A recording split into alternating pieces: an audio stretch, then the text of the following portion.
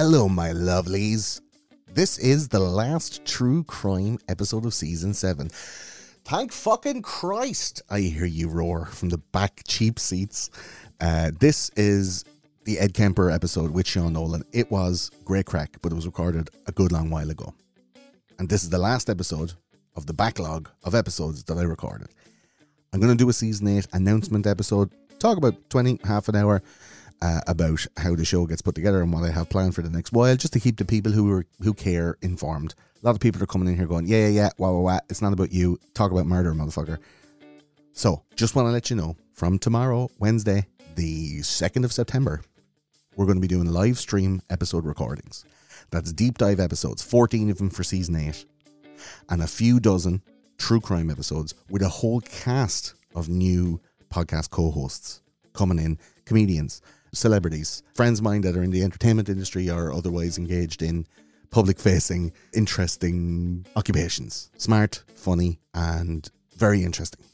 We're going to have so much crack talking about these true crime episodes, live stream over the next, let's say, 4 to 5 months. So we're talking about mid-January. We're going to stop recording these. They're going to be staggered out, just to let you know. So we're going to be jamming in these recordings 2, sometimes 3 times a week. We're going to have one deep dive episode every week and one, possibly 2 true crime episodes. They're going to be live streamed, but they're only going to be live streamed exclusively to $5 Patreon supporters through Vimeo, through the Patreon app or website. So you can watch them, jump in, have a look, have a listen, have a smell, have a taste. I don't know how you have a small collection of coins in your pocket, and every time we open our mouth, just smell it. It's like, it smells like Gordo's breath. That's how it works. Live through Vimeo, live streamed to your eyeballs, and then through your earballs on Discord. So there's a Patreon channel, an audio channel. You can just hook into it if you just want to listen, you don't want to watch. And it's going to be available exclusively for $5 Patreon supporters. The $2 Patreon supporters will get those audios when they're going to be released as episodes. But if you want to watch, if you want to get in and watch as we do it in the studio in the new TCG Towers with all of the fucking Joe Rogan camera job, swapping around, sitting in chairs, if you want to see that shit with your eyeballs, $5, patreon.com/thoseconspiracyguys. We're starting this Wednesday, 2nd of September, with Luca Magnotta, Don't Fuck With Cats. And Danny O'Brien is going to be joining me. The next one then is going to be the infamous Port Arthur Massacre with Australian comedian cum Irishman Damo Clark. So that's this week's stuff.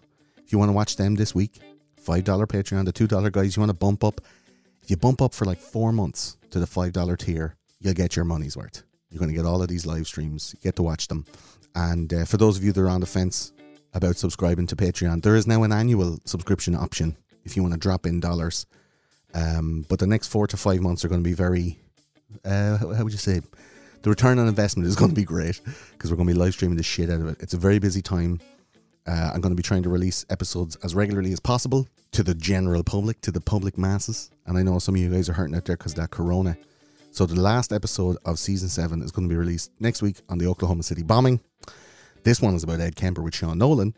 But the next episode you will hear will be a season 8 announcement. And after that, it's Luca Magnotta. We have a big episode with Emma Quinn and Gary Lynch on the assassination of Malcolm X. That's the first deep dive episode of season 8. And that's going to be recording not this week, but next Wednesday. So get on that shit. $5, patreon.com/thoseconspiracyguys. That's the way it's going to be for the next half a year, lads. Get in on that shit. And we'll see you in the live stream. I'll do a season 8 and explain everything and how it's all going to work. But I just wanted to let you know at the top of this episode, just in case you're wondering what the fuck is going on. We've been prepping hard, putting the fucking metal to the floor, and the time has come to reap what we have sown. So yeah, live streams, patreon.com/thoseconspiracyguys, $5 tier. Jump on it and enjoy this episode about Ed Kemper. It's a doozy. Mwah. Hitler, Roswell, JFK, cryptozoology and NSA, global warming and 11 government lies. Tell them all about it, those conspiracy guys.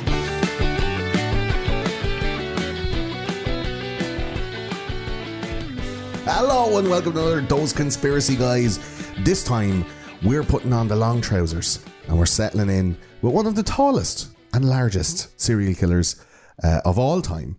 We're talking about Ed Kemper. He was the co-ed killer.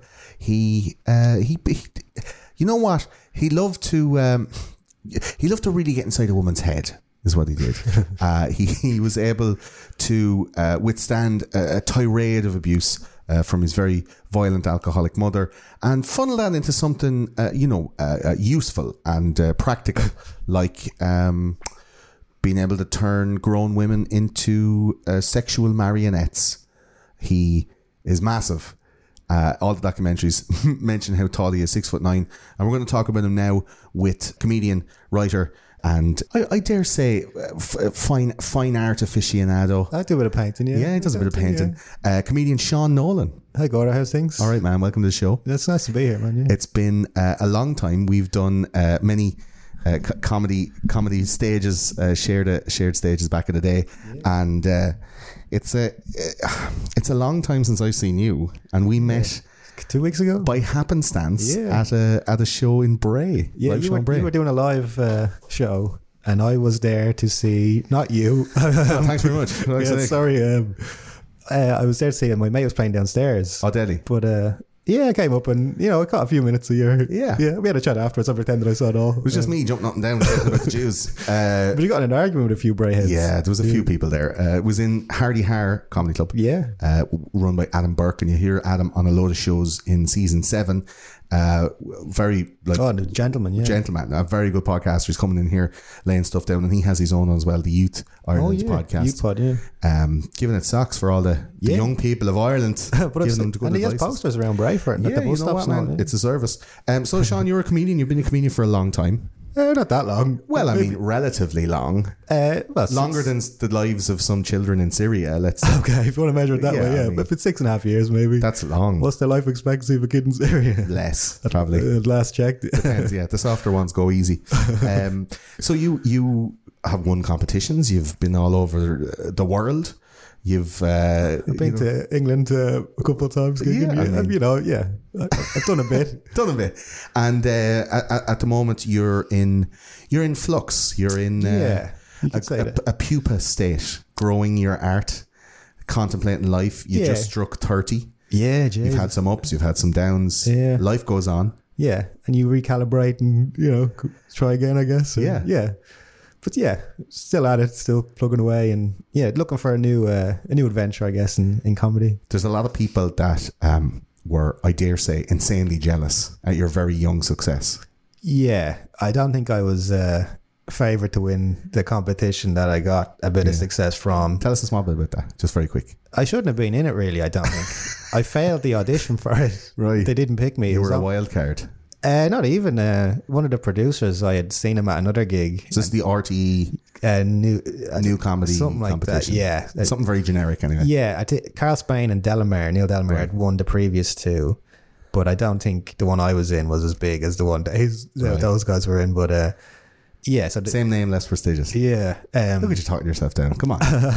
Yeah, it was good at the time. I'd only been doing stand up like a year and a bit, so it was good to win it. And I got a few festival gigs off it and a few quid, and they paid for an Edinburgh run. Yeah, you got it, like a decent run at a career. But it's comedy's a weird game. We've had a lot of comedians on this show. A lot of them, talking well, talking bad. It's a hard space to, especially in Ireland, because it's the business is so small. Yeah, and like I've talked on the show before about being a comedian and then kind of trying to find an audience. So maybe there's if you muck something up, like you muck a gig up or something, there's nowhere else to turn. It's such a small, so then you kind of take a few steps back and try and get another go at it, or it's a bit like that. If you fuck one person off, your career is over.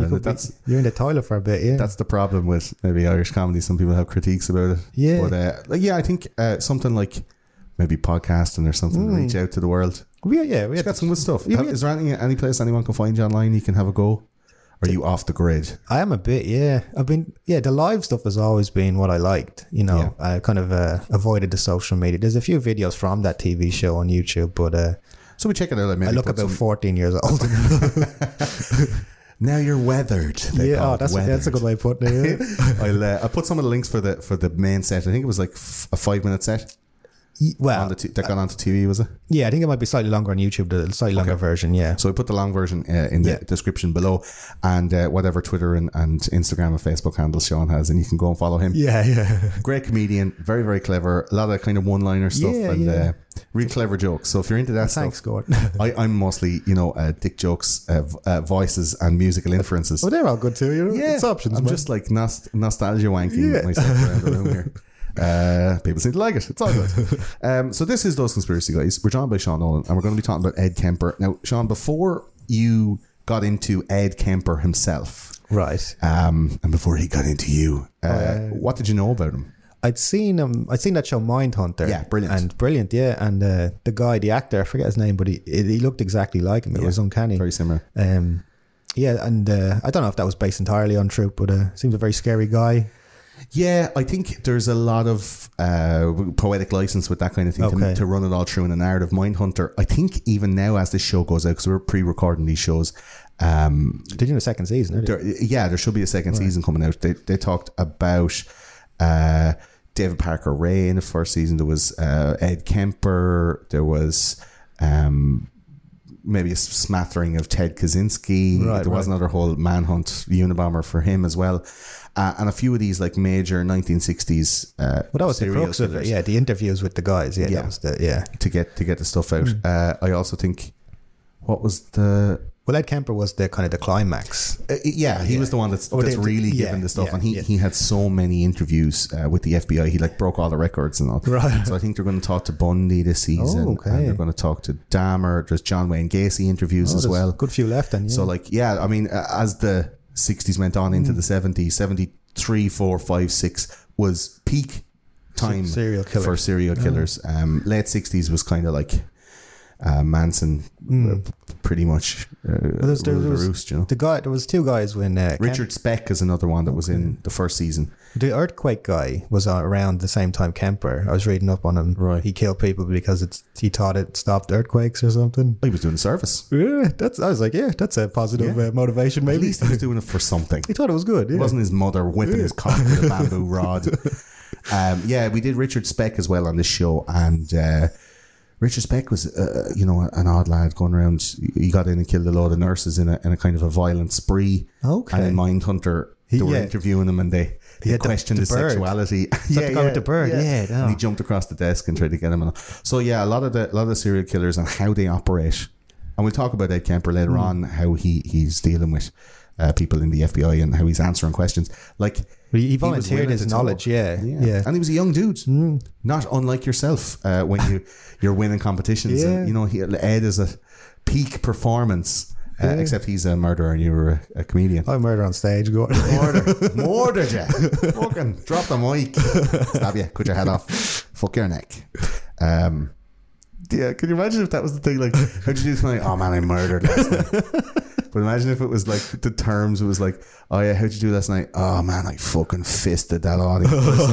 And I fucked that audience in the throat hole. Oh god. It's mad what terms get like. I don't think that one will be adopted by the community. Man, I fucking jizzed all over that audience. I'm like, what? Jizz? Punchlines. Punchline jizz. Banter jokes, you know what I'm saying? I think there's some of those terms that you take that shouldn't mean what they mean, and then you just get adopted. Like, I remember when I was learning Russian, and I was trying to change Irish like phrases into the Russian language, and people were like, why did you say those words? And I was like, does that not mean anything here? They're like, no, doesn't have any cultural context. The words don't mean the same thing. You said it weird. Do you know? Like, guys are coming over. Give me an example or something. Oh fuck, I don't know. What would you say? Like, it was an amalgamation of an Irish phrase and Russian. Yeah, something like oh, he's like gee-eyed. Right, yeah, that's a good one. Like, oh yes, he has those pussy eyes. And people are like, pussy eyes? It's like, yes, his eyes look like vaginas. And they're like, no, they don't. It's like gee-eyed. Like, it doesn't. Okay, right. Do you know? That sounds fun. See that guy? He would get up on crack of door. right. So it's like, oh yeah, he'd get up on a slightly open door, and they're all like, What? In Russia, you tried this? Yeah, no, it was in Estonia. In Estonia, right. Yeah. Like if your door is open a little crack, you try to put his dick into it. It's like, because crack here would be like you get up on the crack of your arse. For sure, yeah. But it doesn't have the same... No. It doesn't work. People are just like, no, that doesn't work. The Estonians didn't take to you, no. Not like that. So weird. So yeah, you saw him in Mindhunter. Thought he was kind of creepy. Yeah. The stuff he was talking about in Mindhunter was pretty extreme, even though he told it in a real calm, collected way. Yeah, very forthcoming with... Yeah. Yeah. That makes it scarier nearly, that he's at ease with that sort of stuff, I guess. Yeah. And very physically imposing. Fuck yeah. And the way it's shot as well, they really get that across, I guess. The kind of... He towers over the FBI dudes and... Yeah, the little lad's only 5'8" or 9. Is he? Okay. And the guys playing Ed Kemper 6'5", but in real life Ed was 6'9". He's 300 pounds again. Or something, yeah. And it was kind of like, we'll find out later on that Ed became a trustee of the prison. He's still a trustee, but he was also a trustee when he was admitted as a teenager into an institution. Yeah. He seems to be able to foster good relationships for a man who is not socialised well. Don't worry, we'll go into all this now as we go along. Well, he read the books, didn't he? The blind, the books for the blind, thousands of books, audio books, I mean, he has that virtuous side, even though he would, dismember women and fuck their corpses or whatever. And, swings around a bit. That's it, yeah. So in the TV show, he was very forthcoming, but they had to build this rapport. So remember the bit where he's like, don't handcuff my hands to the table. I want to be able to sit back and gesticulate and express myself and all. And your man was like, take off the handcuffs. And then there was a moment where he's like, he was like edging towards it, like I'm going to, like faking him out. Yeah, testing him. And the FBI guy was like, you're good. You're not going down to me. Like, it's grand. Yeah. He was very... yeah, that's a good impression, all right. Collected. He would contemplate every word he was going to say, and... well, he tells it from his benefit or something, the stories. He was self-aggrandizing. And very decisive in his word choices. Like, creepily calm while describing, like, and I removed her head and had sex with the hole in her neck. And you're like, yikes. Damn, son! That is rough. Yeah. Like that doesn't go down easy. Well, it does, because it's just a head. That's the thing. But I can imagine him like sitting with some young one's head in his lap, and her face is looking up at him, and he's like, he paints a good picture. Yeah. I mean, shit. He's good with words. Take up stand up. Yeah. in the tallest comedy clubs in the world. So Ed, like, was that the only time you'd heard? You hadn't heard of the co-ed killer? It wasn't out in the zeitgeist? I hadn't come across him, no. Thank fuck, maybe. Yeah. I think Mindhunter opened up an awful lot of how the profiling stuff works, because everyone has watched, you watch fucking CSIs and you watch this stuff, and it seems like this Deus Ex Machina of evidence. There's like people who are able to go like on a keyboard that just tap the things and goes, I'm in. Yeah. I just hacked into the database. Yeah, he's just like right click, start button, programs, open, hack. And we know everything about the guy. It's like a program. And there's all these things where it's like you put the fucking fingerprint into the machine and it goes through 9,000 people's faces. And that's like, your man. Yeah, found got him. Yeah, we found some sperm. There's always sperm. Yeah, found some sperm, sir. Great. What's it taste like? Domestos. It's Joe Johnson. Got him. Yeah, the Domestos sperm.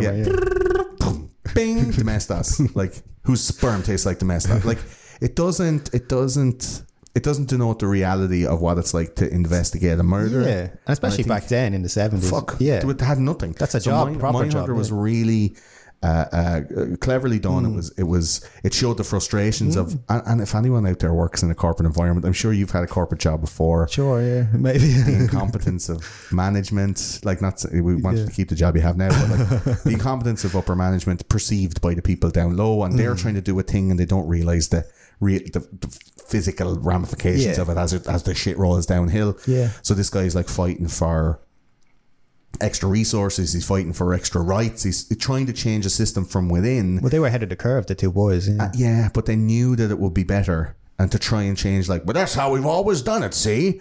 We're not gonna you little pipsqueak coming in here telling us how to do it. I've been doing this 40 years. I don't usually do that. He's been smoking 40 years as well, hasn't he, this guy? Fucking 40 major. No filters. I ain't a pussy. Putting a filler on my cigarettes. So like the 40 years doesn't mean anything. You're like, yeah, but you might have been doing a little bit wrong for 40 years. Or let's try something else then, because we're not catching these cunts. Yeah. So Ed Kemper's... Well, he's the example of that. He turned himself in. He didn't catch him. Exactly. So they had to. Do you know? So they're all running around with their fucking heads hanging off. Metaphorically, of course. The girls were the ones that actually had their heads hanging off. Looking for Ed. And he's like nabbing up young ones and cutting them up in bits and fucking them until they fell apart like a wet cake. Okay. And then putting them in a bag and firing them out in the woods or the sea or something. Yeah. And they'll turn up in lakes and rivers and stuff all around California. He buried a head under his ma's garden or something once. Yeah. Trying to grow a head tree. What was it? No, he had a phrase because his mother always wanted to be looked up to or something. So that's really bad. Yeah. He has loads of lines like that though. Yeah. But as well, I think he's super smart. Yeah. Very creative. Well, IQ 145. 145. Yeah. Yeah. That's up genius level. Yeah, sure, yeah. So, will we get into it and tell the story of Ed? I want to usually in these shows I want to do the background, because the background explains an awful lot more. The motivations. We don't do like murder porn. If it can be helped, you can go and look at the slashes and the gashes and exactly what was done to these women. If you want, I'm going to make jokes. It's a fucking Those Conspiracy Guys show. Who gives a fuck? But I want to talk more about the psychology and the pathology of his his family life, and of Ed himself, like coming into a situation where you're like, how could you not be? Yeah. Do you know? I don't know if you've listened to our show before, some of the Chikatilo episode. Like, how could you not end up fucked up? Richard Speck, how could you not end up fucked up? Even John Wayne Gacy, like how he's come up, like, closeted homosexual, like shunned with society, and then ended up being a big man around town, trying to exert power, Like they were saying with Ed that the mother issues is a kind of a common thing in the serial killer sort of profile. Every fucking show we've done. Right. The ma's doing something weird. Right. Like she's an extreme person who's doing awfully extreme and terrible things to the young lad, and it just manifests into something nasty down the road. Really weird. Yeah. Do you know? Like Chikatilo was pissing the bed, and his ma pulled him out of the bed and pull his dick skin out really long and then whip his Mickey with a bamboo rod. Like, wow. It's like punishment. So that means like his dick would never work sexually because he'd like think of stuff and wouldn't get a boner. And then he choked an 11-year-old in a swimming pool, and when he was 15, and he jizzed all over himself, and he's like, that's how I can get jizz out of me, by killing people. Oh my days. I didn't know about this. Isn't that weird? Yeah. So like there's a lot of this mother issues, and Ed is a prime example of this shit. So to get into it, Edmund Emil Kemper III was born in December 1948, and he's also known as the co-ed killer. And he was active as a serial killer in the late 60s and is known as one of the most brutal and sadistic murderers of all time. Some of the bodies stuff like, fuck. We won't go too hard into it. You can go and look up for yourself. It's messed up. Messed up. He was standing a whopping 6 foot 9 inches tall. Ed was self-described as a big old bumblebutt. Right. In his interviews, he wasn't very socially adept. He was a little bit like, he was shit with women, he was shit with people. Well, his ma used to slag him over that, said he'd never get a girlfriend or something like this. And a lot of abuse. Verbal, psychological abuse. And he was the bumblebutt thing was his own kind of, I'm not really great with people. He was born to parents Clarnell and Edmund II, and his dad was an electrician and a World War II veteran, and his mother was a hard-nosed housewife. Very hard-nosed, you could say, I think borderline on cunt. Ed's ma, who he claims is at fault for everything that happened to him and the stuff that happened to his victims, was mostly described as a cunt by Ed and others. Ed's father even said that he volunteered for war because, quote, the suicide missions in wartime and atomic bomb tests in the Pacific are nothing compared to living with her. Christ. What a quote. He said that she affected him more as a grown man than the 396 days fighting in the front in World War II. Jesus. That's rough. Yeah, they're lucky. Ed only killed 10 people. Like, he got away light. Yeah. Ed's mother, unusually cruel to him as he grew up. And eventually he grew taller than his father, who was a 6 foot 8 inch man. His mother became increasingly afraid of him, because if you have like a young lad that's massive and you're giving him as much shit as you're giving him, eventually he'll grow up to fuck your face up with a frying pan or something. But she was afraid that he'd attack her daughters or something, and lock them in the basement or something. They did. Am I getting ahead of it? Yeah, you're getting ahead of it. I'm excited. Lock him in the basement. Yeah. Let's get to the killing. Welcome to the Joseph Fritzl Hour, where we talk about everybody that's ever got locked in the basement ever. We'll start with Natasha Kampusch. So Ed's father left the family. He just packed up and fucked off in 1957 when Ed was just 9 years old. And at the time, Ed was already head and shoulders above all the rest of his classmates, and his mother was becoming nervous about having a boy that big in the house. She was like, fuck, how are we gonna, if this kid kicks off, he's gonna be like Slot out of Goonies. He's gonna break his chains and fuck us all up. So she was real cruel to him as he reached adolescence, and he punished him incessantly. Like, she was super punitive, like giving him like amazing amounts of verbal and psychological abuse. And because there was no physical abuse, Ed learned that it was all kind of in the head, and he wasn't a physically violent or physically aggressive man. Well, it would be hard to physically abuse him. He was a huge dude, like. Yeah, but even as a small child, she wouldn't bait him or anything. But she would, as you said, lock him in the basement. And the father is gone at this stage, there's no male backup. Figure. So she like, it's no wonder then that she was a bit wary after the father left. Ed got real strange, Sean. How strange did he get? How strange did he get? He got real strange. At 10, he killed a family cat and he buried it in the garden. Oh yes, I've read that. And I mean, that happens. And he took it back up then. Yeah. And he cut his head off. Took it to the next level. And he put it on a stick. And then he put that in his room like some weird trophy lollipop. Yeah, weird lollipop. Some Chupa Chups with a cat's head. He's like, look, it's like a Pez dispenser, Mom. And his ma found it in the fucking bedroom and was like, the fucking smell in here. Are you jizzing into socks and hiding them under the bed? The fucking smell. And then she's like, find this thing, and it's all like, oh. That's another level. But I can just imagine Ed at night time with the cat's head and the stick, just like, good kid. Just like petting it. Should have put that in mind under. That would have been a scene. Just a flashback. Yeah. I used to pet my cat at night in bed. That's not a euphemism. So a couple of years later, he then killed another family cat. The neighbour's cat as well got it. Yeah, the neighbour's cat. He killed a lot of fucking cats. And if you're like, this is before any FBI profiling. Why cats though? And, well, that's the thing. They represent women, maybe? That's it. No dogs. Well, let the dogs go. They said that he killed the second cat because the second cat that the family got wasn't showing him love and attention, and would prefer the sister. So the cat would be sitting on his lap, and then the sister would come in, and the cat would get up off his lap and go sit in the sister's lap, and he's like, you fucking cat. So he just like cut it up into bits. Right. But the first cat that showed him attention, he rewarded that by burying it in the garden. Well, it wouldn't show him attention. That's the thing. Oh, like so neither cat showed him attention. Yeah, like a cat is like, they say it represents women. Yeah. Because it has the feminine, the feel like the slinkiness, but also it has the, I don't know, the fuck offishness. Right. That like a woman's nature kind of revolves around. Okay. Do you know what I mean? Yeah, maybe, yeah. Like, at least partially, yeah. Sometimes a girl is like, hey. And then sometimes she's like, get the fuck off me. I didn't ask you. Just go away. Leave me alone. Or she's just it's very cat-like, yeah. Sitting on the other side of the sofa, you know, drinking a cup of tea and looking at you. Licking herself. Licking herself. And just imagining, like, you know, what would I do how would I kill you? Like, if I wanted to kill you, I totally could and get away with it. Like these kind of... Do you have a bad experience with a cat, Gordo? No. Or I don't have bad experience with women either. It's okay. You know, I went out with a murderer who used to lick herself. No, it's like, do you know the way cats are just like, they're great and all? I don't like them. Sometimes they're evil. Yeah. Like you can see them, they look you right in the eye and like tap a glass off the side of a table. And then just go, what? I'm a cat. I don't know any better.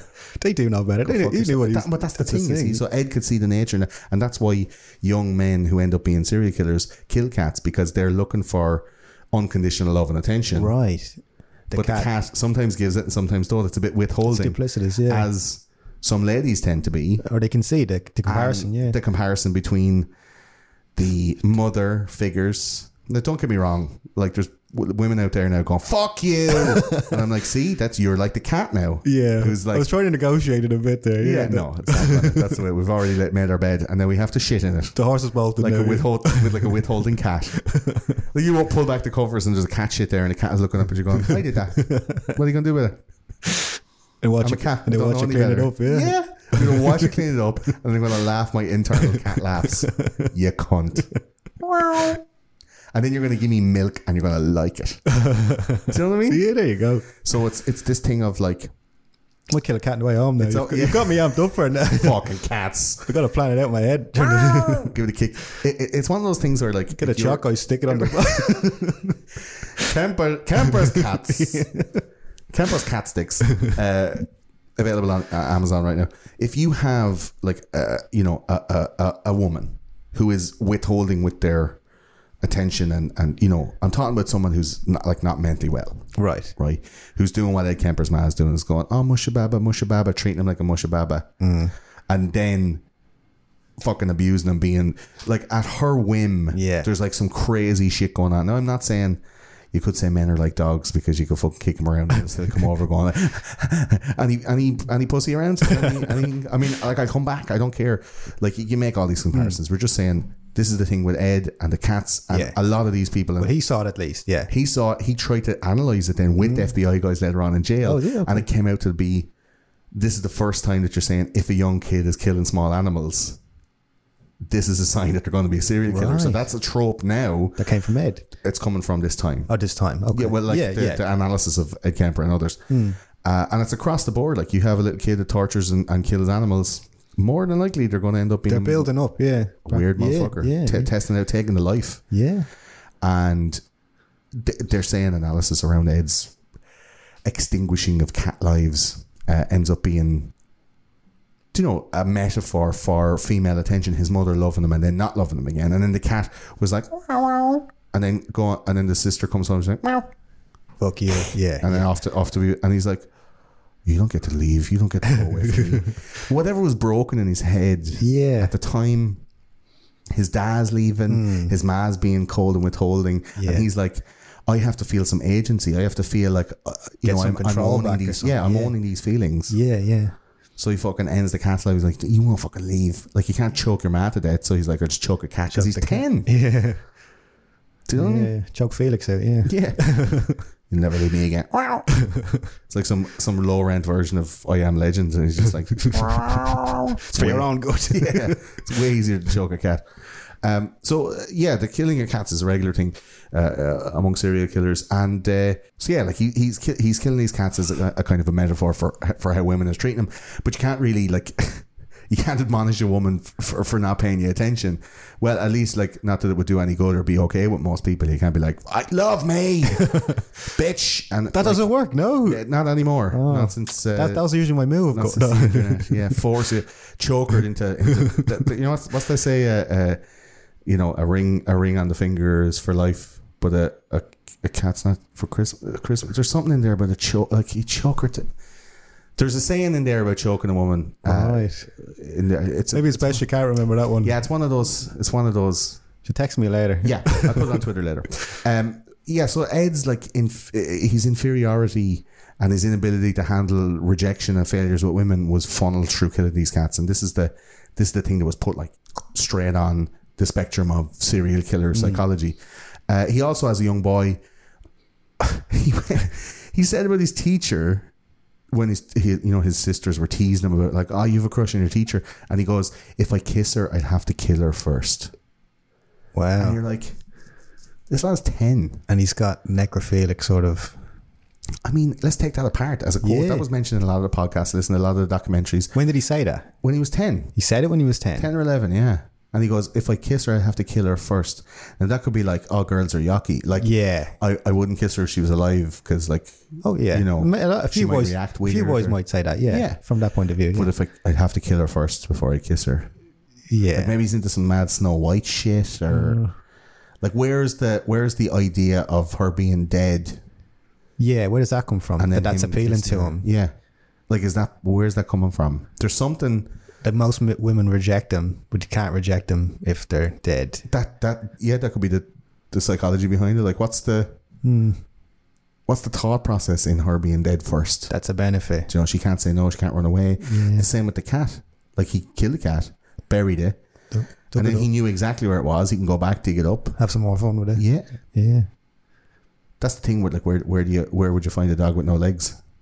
Wherever you left him. This kind of thing. So you're just taking the power away from the victim to escape. Yeah. Do you know what I mean? So he somehow, equated this being dead with, it could be a concept of not being able to give consent, that he was circumventing consent, maybe?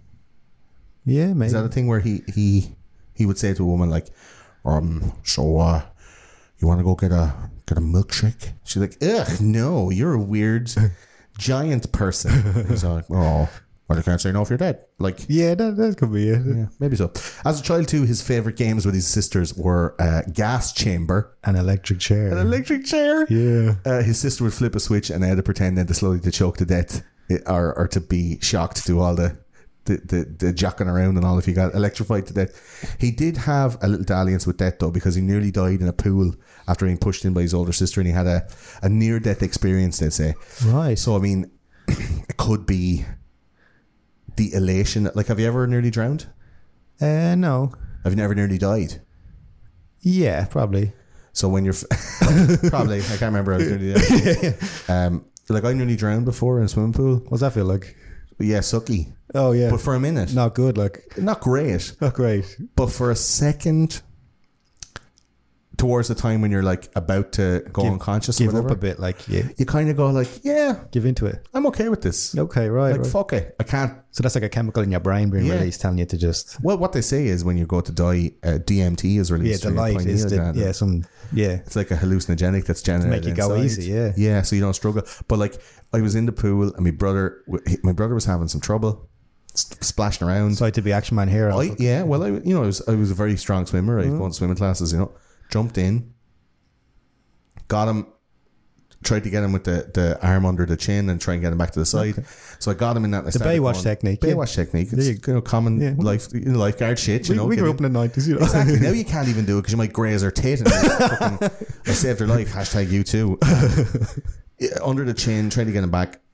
And he did this fucking mad MMA move, like in the middle of the pool, and ended up like on my shoulders, like we were like at a concert. That's where to save you, cunt. Yeah, and then my feet were on the floor, and the water was maybe 7 or 8 inches above my head. Oh wow! Above the top of my head. How old and he are you was again? on like maybe 13. 13. And he is 4 years younger than me, so he's small but still heavy enough to to keep you down. I couldn't paddle my way up. And he's on my shoulders, and he's like Having a time of his life. chest and head above the water, going like, "I'm not dead," but he's still like holding my head down because he's like, "I'm not going in that motherfucker again." And he was, having panic attack, and I started panicking, and I was tapping his legs and trying to get him off me, and he was fighting to stay on because he didn't want to drown, obviously. And you get the pain in your lungs. It's like a tightening thing, and I didn't want to gasp breathe in the water. I didn't want to breathe in any water, and I was like, okay, just hold my breath for ages, and then I had to breathe out, and then I went to go breathe in, and it went into my nose, and after a little while, I was just like, oh yeah, this is happening now. this is how, this is how it's going to go, and it was like a peace, and I there was a small like relationship with death where I was like, I high fived, and I was like, whoopsh. I mean, did someone drag you out, or did you're going to come eventually? Yeah, and I know it's not that bad. Was it that near death, that experience? Yeah, like it was, right. The high five close, like. Yeah, I was all like, all right, son, your nice fucking knife or whatever. Whatever he has. Your stick knife. And then the next thing, my dad's hand came down through the water and he got me under the arm, pulled my brother off. I got up and then I kind of swam to the side and he pulled me up over the thing, and I was coughing water, getting sick and stuff. But I was like, fuck. And I had a headache for like 2 hours, and it was really, wow. Yeah, really, like, it was bad form. Yeah. But I can see if Ed gets pushed into a pool and he's nearly drowning and all that stuff. Where, but he's like 6. Well, he must have been a tall kid. If it's a deep pool, you just stand up, like, yeah.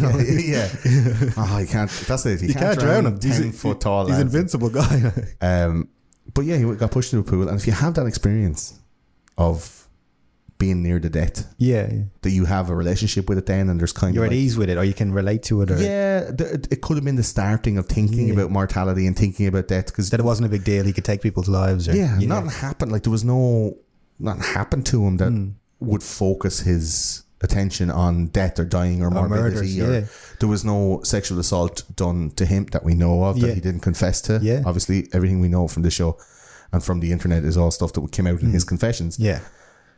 I mean, could it be that he's trying to recreate?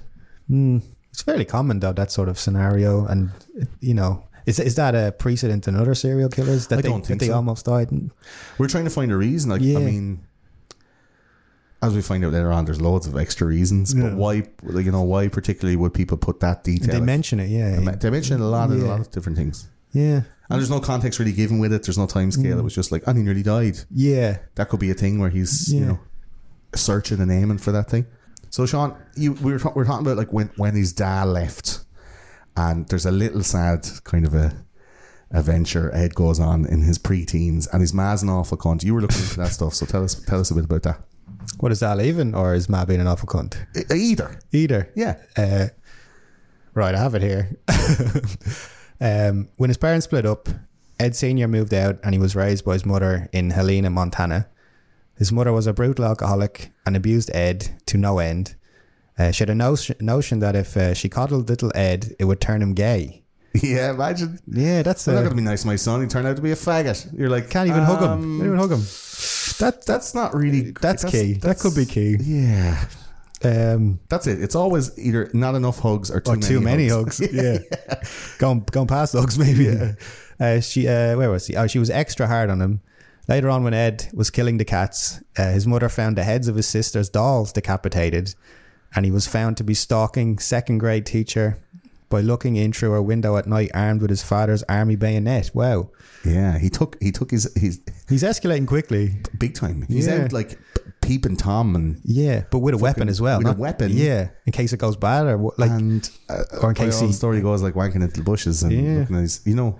Like what is the weapon for? Is he looking to build up the courage and go in and kill her, or is it in case she spots him? I mean, we talked about Bundy's adventures, right, and they all started off with peeking in through the windows, and then he eventually like would go into the room when the woman is asleep and rearrange her stuff or steal something or cut a bit of her hair, and then it turned into he would go in and he sexually assaulted someone and left, bet the shit out of her, and then the next one was he went in, sexually assaulted her, brutally murdered her. So it's and then it escalated into I can't keep doing that, so he went out and he started abducting people. So it's an escalation all the time. Joseph Fritzl the same. He would go around and look into people's windows and wank into the bushes, and it eventually meant that he ended up raping people, and he ended up in jail. And then in jail he's like, geez, well, I can't rape strangers. I know, I built a dungeon for my kids. Like it escalates into that kind of thing.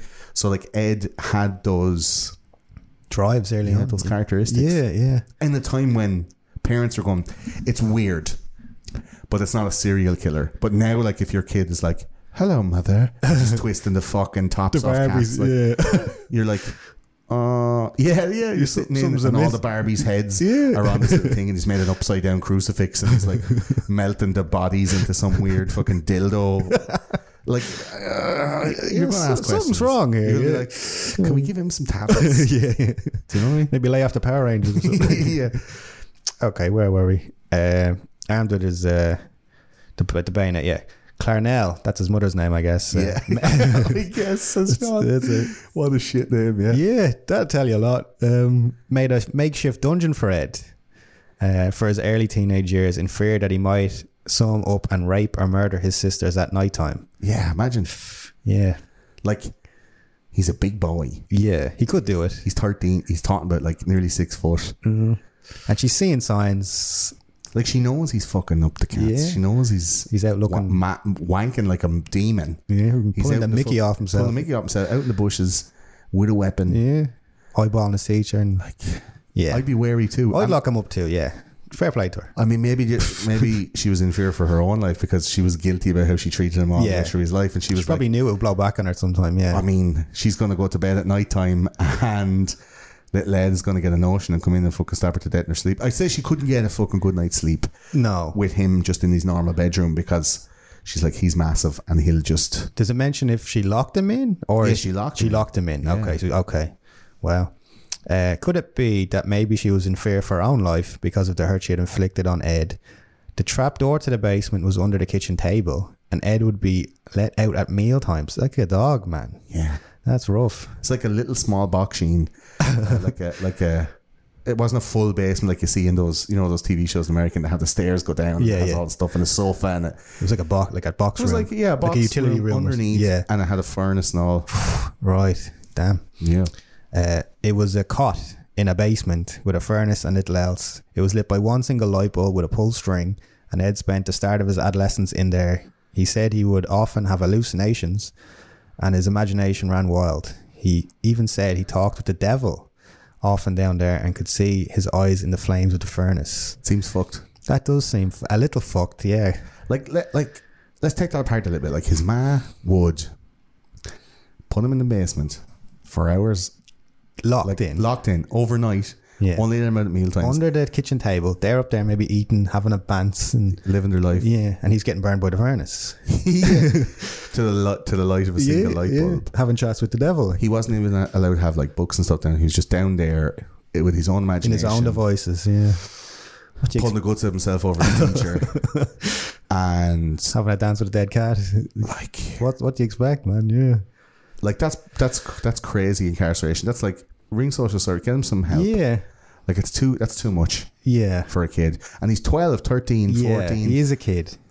He's still a child in his head. He has no rhyme or reason to why he's down there, becoming institutionalized, becoming, capped. It's like Slot from the Goonies. Like I wonder, was there a part of him that thought it was for his own good, like, or I'm sure that it was yeah. that he could rationalize it why he was down there, that he was a little fucked, or Like, I mean, he'd have the guilt of killing a few cats. Now, unless Yeah. he's a total psychopath, which he doesn't seem to be.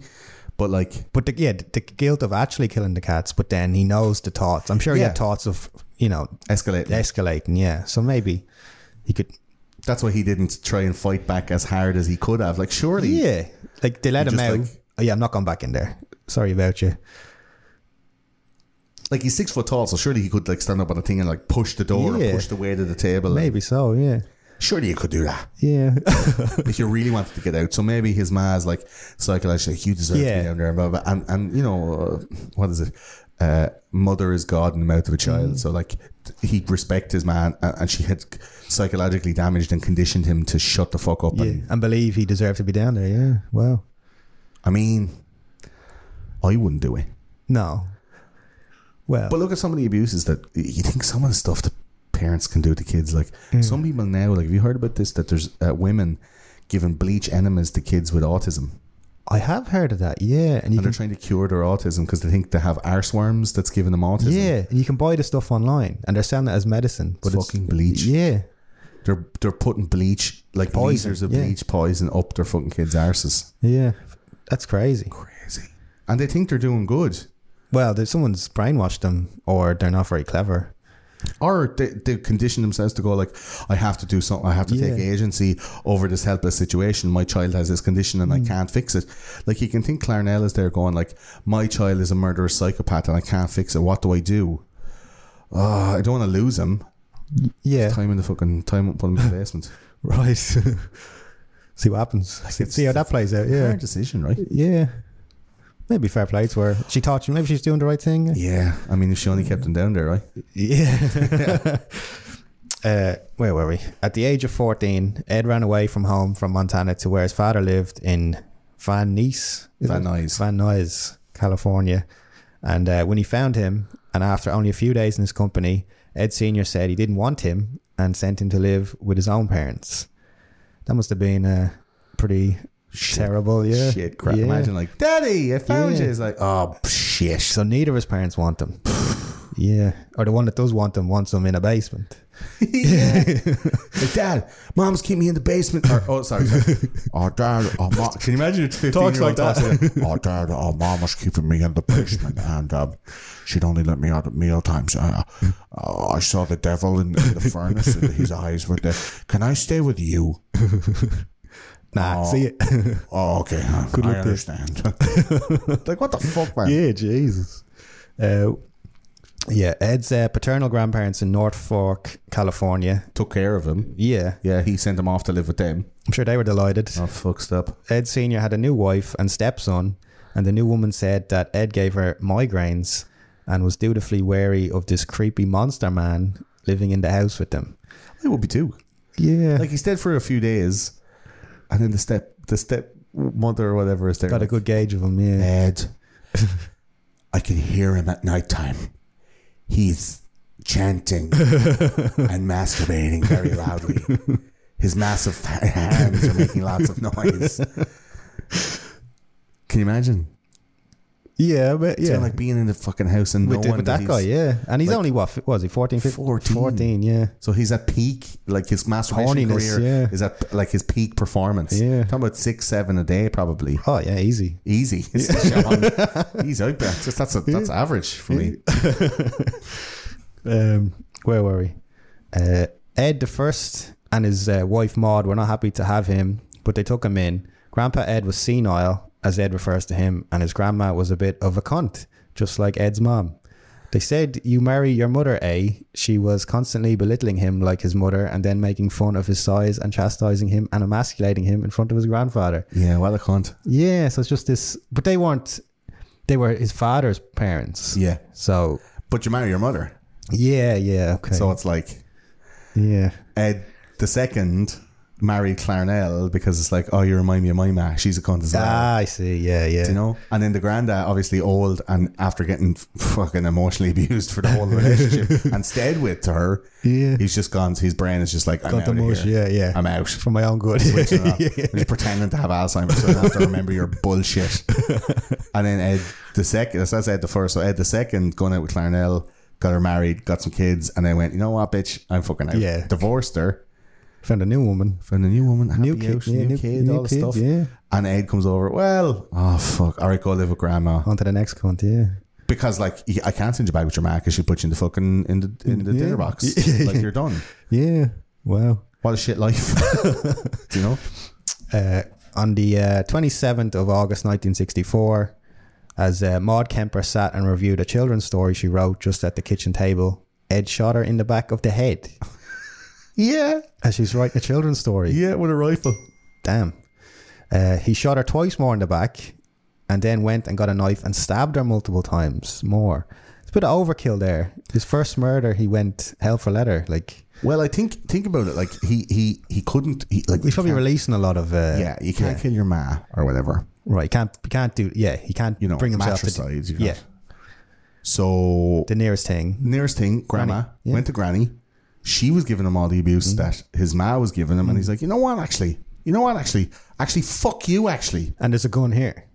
Blew his fucking head off her, and then it was like, I like that. give that knife. Just like, I've already killed her. Let's fucking get this. Have a bit of crack now. Just like that murder wank. Just bang, bang, bang, bang, bang. Like what it must feel like, Sean. Now I'm not saying like I've thought about it, but I have, and I'm But I've thinking thought about it about it, now. Like, you know when you get like a big knife and it just goes like right into like mate, and you're like, Jesus, like how easy would it be to just fucking stab somebody and then like just like It go in easy, yeah. it'd go in easy. You just be like, thump, and then you're like, oh shit, and then you pull it out and you're like, oh, Okay, we'll go you in cut easy something again. in- Yeah. you cut something inside there, and now I'm going to die. Like, we're all really only operating under a social contract that we don't just do that to each other. Like at any point, like I've loads of knives in the kitchen. You could get one to kill me, or I could get one to kill you. We just start stabbing each other, and then it's all like, oh no, it's like a Stephen King book. Like we're all under just a social contract. Yeah. That none of us are going to do that, but there's fucking knives everywhere. Yeah. And mean, other things, blunt instruments, objects. I mean, that's even harder. A blunt to bash your head in. okay, that's not as easy. Like for me to do that, I'm very unfit. I get like 2 or 3 good heavy smacks, Good belts in, and yeah. then the rest of them like out of breath, and it's not, then the it's tables efficient. turn, maybe I grab it. Yeah, you're like, we'll have a go at you. And if I didn't get you with the first one, you're fucked, But like, they go on about guns in America and all. If you don't have guns, you have less gun crime, and you're like, yeah, but there's fucking loads of knives. there's And shit. pipes, there's, yeah. There's loads of knives. Everyone has them in their kitchen. Do you know? Yeah. I've seen all the movies. If someone wants to kill someone, they can do it. Just go into the kitchen, pull a knife out of the block, big, massive, like unwieldy fucking chopping knife, and just goes, and it's right in you, and that's fucking just game over then. Yeah. So, well, you might not be able to kill as many people with a knife versus Maybe a gun. not, maybe not. I mean, but still in a like a murder house type situation, Yeah. or in a where no one thing can like run that, or something. Yeah. grab that knife. So like Ed Kemper is really only under his own duress is he not murdering people. Yeah. Like he's going, I'm choosing not to, but I'm choosing not to, but I totally could. And then one day he just fucking did. Yeah. Okay. Let's do it then. Yeah. Do you know? And once you broke that seal, I think, and it's the Yeah. same with a lot of serial killers, they go and they do a little, and they take a trophy, and they do a thing, and do a thing, and then finally, first death, you're like, that's the thing. Yeah. That was the thing I was looking for. Brilliant. This is my fantasy football. This. Brilliant. Yeah. They're in it now. Yeah. And they're like, that's the thing I want. Okay, shush now. Don't say anything. I'm enjoying it. Like, it's fucked. It's yeah. And once that seal is broken, they're away. They're at the races then. Like, they're off on loads. Yeah. Okay, where were we? To save his grandfather the awful sight of his dead wife, Ed shot him too, straight away when he came home. The senile granddad. Jeez. Yeah. He was coming home. That's brutal. Yeah. Didn't even let him out of the car. He was standing in the driveway. He had grocery bags in his arms. Oh, no. And the granddad was getting out. Hey, Ed, I got you those pudding pops you were talking about. And I got... What are you doing with my rifle, Ed? Ed, no. Ed, no. Sorry, Grandpa. You know? Yeah, Jesus. And he Fucking fucked. yeah, he ran. But yeah, he did it for a good reason though, to spare him the sight of his dead wife. Well, not a good reason, but Not a great maybe reason. in his head it was good. Yeah, He could he could have just said, don't go into the house. Yeah, yeah. Matter doing something. He rang his mother in a panic and asked what to do, and she rang the police. They took little Ed into custody, and he said he did it because he wanted to know what it felt like to kill grandma. That was his reasoning when he was 50. I wanted to know what it was like to kill Grandma. Imagine a 15-year-old saying that to you. So he was thinking about that then. I guess because she was being a massive cunt As well. and he was like, well, I'm not locked in the basement. Yeah. You're fucking annoying me. You I'm fucked not up gonna here. put- You've unlocked me up. I'm free. I'm going to... And famously, you know, it's a well-known fact that people's justice boner kicks in your brain. There's like justice chemicals that turn on in puberty. So when you're 15, You want revenge. You want... your sense of justice is massively heightened, and that's why you get all, you know, like, I'm people go right. like, I'm right, that's not fair. Yeah. That's not fair. And you're like, how the fuck do you, what the fuck do you know about fair? Yeah. Like, I have hormones. I know fair. So there's a justice thing in him where he's like, I don't deserve this. Yeah. I want a bit for me. Yeah. Yeah. So he ends up going, fuck you, Grandma. Yeah, it's terrible. I mean, you'd make light of it, but it's pure sad the way he was treated, you know? Yeah. Tell them all about it, those conspiracy guys. He was put into a Atascadero State Hospital after being assessed by psychiatrist David Lund, who interviewed him at length under a police observation. And they thought initially that he had paranoid schizophrenia, and he was admitted to a psychiatric facility, but the Youth Authority of California and social workers thought it was a little bit extreme. They were like, do you really think he has fucking paranoid schizophrenia already? Like, this is a pretty final and vital diagnosis. Like, this is the thing that will inform What we do with him the rest of his life going forward. Yeah. Do you know, you're putting in medication in there that takes a long time to get out. If you've ever, I don't know if you take an antipsychotic, Sean. No, I haven't. They're not great crack. Okay, right. They're not great crack by all accounts, you know. Especially long-term use, they're reducing motor function. They're locking up a lot of muscles. Like, you're not psychotic anymore, but it takes away an awful lot of other faculties. Yeah, you know? there's negative side effects. Big time. Yeah. Big time. So you're putting that stuff into a child that's and a very spuriously diagnosed disease as well at the time. You're talking paranoid schizophrenia in the late 60s. Yeah. All I can think about is One Flew Over the Cuckoo's Nest. Yeah. Do you know? Usually, if someone was beyond retribution for their condition, you get a fucking lobotomy. Yeah. If you started to become violent or you started showing signs of, they just bring you in and that's the solution. you get a little. The way they do it is they go in your eye hole and they push your eyeball down and they put a fucking metal yoke up and it has a little calipers, a little snips on the end, and they just go and they just cut away a little part of your frontal lobe. Wow. By going in through the front of your eye. Do you know? And they do that. They do it blind. You can't actually see. Yeah. Or can they see? They can measure, but They can measure. Okay. I mean, not in real time. It's not an exact science. Yeah. Yeah. Just go up and just go Chop, chop, chop. Yeah. like stirring an egg in a milk bottle. Do you know? You put the egg in and you can't see into the milk bottle and you just put the fork in and it goes and you know it's scrambled in there, but you don't know what it really looks like. It's fucked. Yeah. I mean, imagine they did that to Rosemary Kennedy, to John F. Kennedy and Bobby Kennedy's I was going to sister. say that, yeah. I'd heard that. She was a small bit promiscuous. Right. And they just wanted to sort her out. It was the Americans' version of the Magdalene Laundries.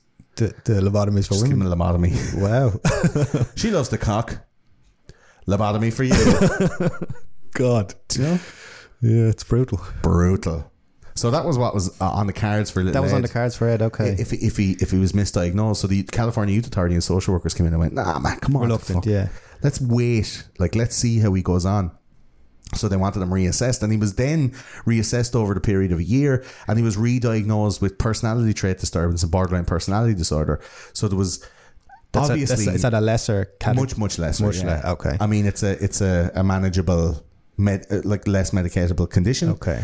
But it also involves like counselling. It also involves, you know, talking stuff out, which usually helps. Rather than a knife up the nose. Sure. Or up the eye. Yeah. Just fucking scramble your brains Yeah. or tell us your Have story. a chat, yeah. And the stuff that he was starting to tell these counsellors and people were like, oh yeah, no, you had it fucked up. Sure, of course you're mad. Of course you were fucking pulling cats apart. And it's understandable that you would shoot your grandmother. She exhibited the same personality traits as your cruel mother. And people were like, oh yeah, Ed, you know, you're a real gone kid. Like, You're actually a stud, man, you know? yeah, oh yeah. You're tall. You must be packing. You must be packing. So they tested his IQ as well in this place, and it turned out that he had 145 IQ, which is way above genius level. Way above genius level. Yeah, like you're talking average IQ is 100. Okay. Operating IQ in society is 70. Genius level is 140. Okay. So 145 is a good bit above. Like if you think Einstein had that, Marilyn Monroe had that. That's how smart they were. Yeah, yeah. I mean, Ed Kemper's like Einstein level. Maybe a little bit less. Yeah. Do you know? But still a super smart dude. Yeah. And he had murder on his lips. And those tests were accurate at that time. I mean, how accurate is an IQ test? If you've Yeah. seen the questions already or if you've taken one already, it skews your results. Do you know? Have you ever taken an IQ test? No, I haven't. No, I'd be afraid to take one of those. Maybe Right now, you have to take one when you're already practiced at do it maths. live. Yeah. Yeah, I think the way the IQ tests are done now, it measures all the stuff like spatial and mathematical, logistical, and all that kind of stuff. So it measures across the board. Like I did one years ago. So if I did one now, I did one in my like mid-20s, let's say. Right. And I got 144. No, you didn't. I did online. You're almost Ed Kemper. Hey, I'm a very smart man. But like if you're doing one now, if I was doing one now, I might get less because I'd be anticipating the questions or I'd know how the questions work. It's supposed to be like a brand new On thing instinct, sort of. So yeah. the more you take of them, the less effective they are in Okay. the numbers. So if I took one now, I could get more, I could get less. Right. But it wouldn't be accurate, you know? So the first one is the most accurate one. I mean, 'Cause his first one, there's different types from different companies as well. So His first IQ test was 135, I think. it was. They tested them earlier and Yeah. he got less. Right. So I think the 145 is maybe a misnomer because he understood how those tests worked and he was smart enough to figure Yeah. it out too, you know? Yeah, yeah. Well, I wouldn't take another one because I got a real good score in the first one. If you're going to tell the story, tell the legend, everybody. So at Atascadero, he was a model prisoner and he was made a trustee. And then he used these privileges then to look at files and learn the behaviours that would allow him to be released. He was allowed to like work in the library. He was allowed to be like an office helper and stuff like Sort of that. project the image that he was reformed guy. and yeah. And he was a young kid. He was 16. He's like, oh, I wanna be a functioning member of society. I want to be able to help the people here. I'm a benevolent person. And do you think he still harboured drives for murder, or did that reignite at a later date? Well, the files that he ended up looking up were files of other sexual assault victims, Right. and assessments of perpetrators by the doctors and transcripts of, you know, interviews by them describing their awful crimes. Okay. And then he'd like commit all these to memory and go back to his cell and pull the belly out of his cell. So he was a furious masturbator in this facility. It was That's a known fact. It was a marked notification of how many wanks he had. Like he was like, I broke my record today. I also broke my perineum. I just pulled it off. I have giant hands. Giant hands. Yeah, he's wanking over all these memories of the transcripts of people getting sexually assaulted. So obviously it's still tickling his kicker. It's in there somewhere. Yeah. We're still in puberty this time. I mean, look, dude, when we were that young, You'd wank to anything. everything was porn. Yeah. Do you know what I mean? The fucking Sears catalogue. You have Something fell off the table a certain way. I was in yeah. the bedroom. Oh man, look at the way that spaghetti's after looking at the titty. Do you know? I'll see you in 5. yeah. What are we having for dinner, man? It's fish. Oh fuck. Back in a minute. Yeah. Do you know what I mean? So like, If that's all you have, you're in that sort of You're gonna institute. find something. Yeah, you're gonna find reports. You're gonna find something. But his imagination was where Ed lived. Ed lived in his imagination. It was all about it. So, he'd take those images that maybe he might not have seen. Like, do you know the way when you're that young and you don't know that a thing exists, and then you find it and you're like, Or the first time you see porn or something, it's like, the alarm bells go off. What in the fuck? yeah, there's something primal like goes inside you. Do you ever remember seeing like proper penetrative porn for the first time and you're just like, like you're nearly jizzing yourself because you're like, you just can't come to terms. I don't know what my brain is seeing. Is this the thing that like, and then all your mates are in the same room and they're all having the same reaction, and then Everyone's you all just agree to just have a really quick wank, everybody together, and say nothing and don't tell anyone ever. Did you ever happen to you? Because it didn't happen to me. Not like that. We'll talk about it later. Not on the show. I won't cut that out. It's hilarious. It didn't happen that way. I want to show. But yeah, when you see it, like when you watch it go in for the first time, you're like, wow. So that's what that's for, right? Got a funny feeling in my belly. Like Ed was getting that while he was reading the transcripts of how murderers would fucking rape and dismember, like the people that were in for the same shit as him. Yeah. In this fucking facility that had like youths and adults, and he was a trustee allowed out all the files, so he was even getting to see like the pictures of some of the victims and stuff like that. So it was like, I think at that point, if he wasn't properly monitored, and we're looking, it's strange that they allowed that. Yeah, I mean, he was a trustee and he didn't he wasn't into sexual crimes, so it's like, yeah, go on, whatever. But he found out, he's like, I'm just going to clean your filing cabinet, Mr. Sullivan. Okay, Ed. That kid, huh?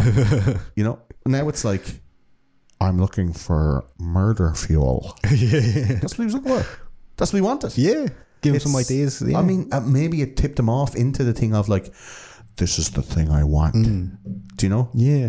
And you don't know that until you see it first. He could have been jealous reading these guys doing this stuff, and I'd love to try that. Yeah. I wonder how that feels, because it felt great. Yeah. I've shot shooting my granny and stabbing the shit out of her. Let's try with this dismemberment, the rape, and all the rest. Yeah, maybe that's what it is. So he was eventually released from the facility at 20 years of age after missing out on his entire adolescence. He's in there since he's 15, so he's in there 5 years nearly. And it was obviously, he was released against the recommendations of the hospital and his psychiatrists. Still, he passed all the tests. He was able to look at all the stuff from other patients that had gone through certain procedures similar to him, that were in similar situations. 5 years for double murder. And he knew what to say. Like, he was an adolescent and he was in it not for the crime, but for the psychology, the psychopathy of it. Right. Like, they were putting him in there going, he's not fit for society. So when they're doing their psychometric testing or whatever on him, to see if he's okay to be released, he's reading all these other files and he knows what the people are looking for. So if they look through a transcript of, like, I asked him, does he have any murderous thoughts, and he said sometimes, and this is an indicator of further things. He was like, oh, so if I say I don't have any of those, maybe I might get out. Yeah. And you're like, he fucking gamed the system. Yeah, he's clever enough to do it. Yeah, I mean, that's the story. If you're going to tell the story, tell a legend. Like, that's the story of the 145 IQ, 6'9", clever murderer who got out because he wanted to fulfill the fantasies he found in the awful books in the mental hospital. And to come up with that plan at 15, 16, like, shit. Yeah. That's hardcore. So he's out on the streets at 20. And also against the recommendations of the psychiatrists, he was released back into the custody of his mother. That's a mistake. Fucking big time. She had remarried and taken a different name, and she'd also moved to California and began to work at the University of California, Santa Cruz. And Ed was out living with his ma in Santa Cruz. It's a hippie town. It's the 1960s. It's an annex of the University of California down there, and it kind of got a lot of the artsy crowd. A lot of the hippies were down there. Everyone was drugs and all the rest, and acid, and this was the time, like, it's late 60s, almost into the 70s, and I think it was released in 1970, so it's like the peak end of this free love vibe, and he's in Santa Cruz, which is like the fucking one of the centers of it on the West Coast, and delighted with himself. Delighted. He's out. He's fucking free again. He's got a back catalogue of ideas. He has a menu. A menu. And he's seeing all these young ones going around on rollerblades, in hot pants with bikini tops, and Santa Cruz, man, and loads of fucking dreadlocks and weed smoking and acid and all this. And he's like, yeah, fucking, this is Get a cool. piece of this, This yeah. fucking deadly place. He lives with his ma. And then he said to his ma, like, come here, can you like help introduce me to some of the people from college, these nice young ladies? And she would often have fights and scream at him and say, you'll always be on your own, Ed. You'll always be on your own. All these girls are too good for you. You're a piece of shit. You're a fat piece of shit. So straight back into the same awful verbal abuse, psychological abuse, putting him in the fucking Hackney place. I mean, why the fuck wouldn't you? Even though at this stage freak out? he's now 6'9", 300 pounds, so that still doesn't bother her like enough to not be an arsehole to him. Yeah, I think it's a lot less. It's a lot more kind of. She must know she has It's a lot tamer than the abuse that he was getting probably when he was a child. Because he's a child then. Yeah. But now it's like, fuck. Yeah. Shit's coming down. But you must know she has a mental hold on him enough that he won't react. As well, I'd say he's on a few old tablets out of the place, and he's docile or something. A little bit docile, a little bit more kind of controlled, and she was given some instructions maybe by the psychiatrist. Yeah, what his triggers are maybe, or how to deal with them. Yeah. But she don't have any cats in the house. Yeah, but she might know better than anyone how to deal with them or how to control them. Yeah, I would imagine so. Yeah. I mean, none of us will know now because they're all fucking brown bread. Well, when he got out anyway, Ed wanted to make something of himself, and he tried to be, a policeman. He tried to get into some kind of service, and he's 20. Like, where does that come from, though? Well, his dad was an army officer who served in World War II. He served his country, so he's a hero to him. Do you think? I would imagine so. Okay, like Ed Senior fighting in World War II, like he'd be considered like a war hero. He was part of like Pacific Ocean nuclear testing. This kind of stuff. He served on the front. I wonder, did he talk about over a year shooting people? I would imagine there's something in there. Yeah. The greatest generation, they call it, but did they talk about it a lot? No, the lads in Vietnam didn't talk about it a lot really either. It's probably a hard subject to broach. Yeah. But if your dad was this kind of thing that you were living up to, like, oh yeah, I'm going to do this hotshot soldier, yeah. And in America at the time, and even still now, even the last 50 years, if your dad's a fireman, you're a fireman. If your dad's a cop, you're a cop. You go into the trade, yeah. Not maybe so much in the last 20, but definitely like in the 50s, 60s, 70s. That was the dumb thing, yeah. I mean, I could be totally proved wrong. There's going to be 1,000 examples, and I could find you 1,000 examples to counteract it. It's not a blanketed statement, yeah. But generally, people would admire their parents, and especially if they were in that kind of a virtuous job like that. Your dad's in the army, fought for his country.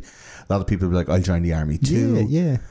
And he's respected in the community, exactly. And I'm not. So, and you would want that type of societal, maybe that would get his mother's love then or something. Bang on. Yeah.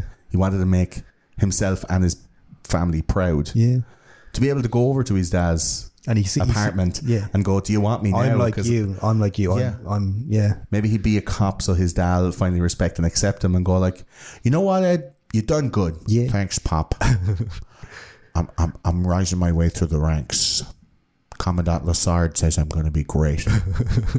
Sounds a bit like Trump. This. Oh, does he? Yeah. I'm going to murder all of these women.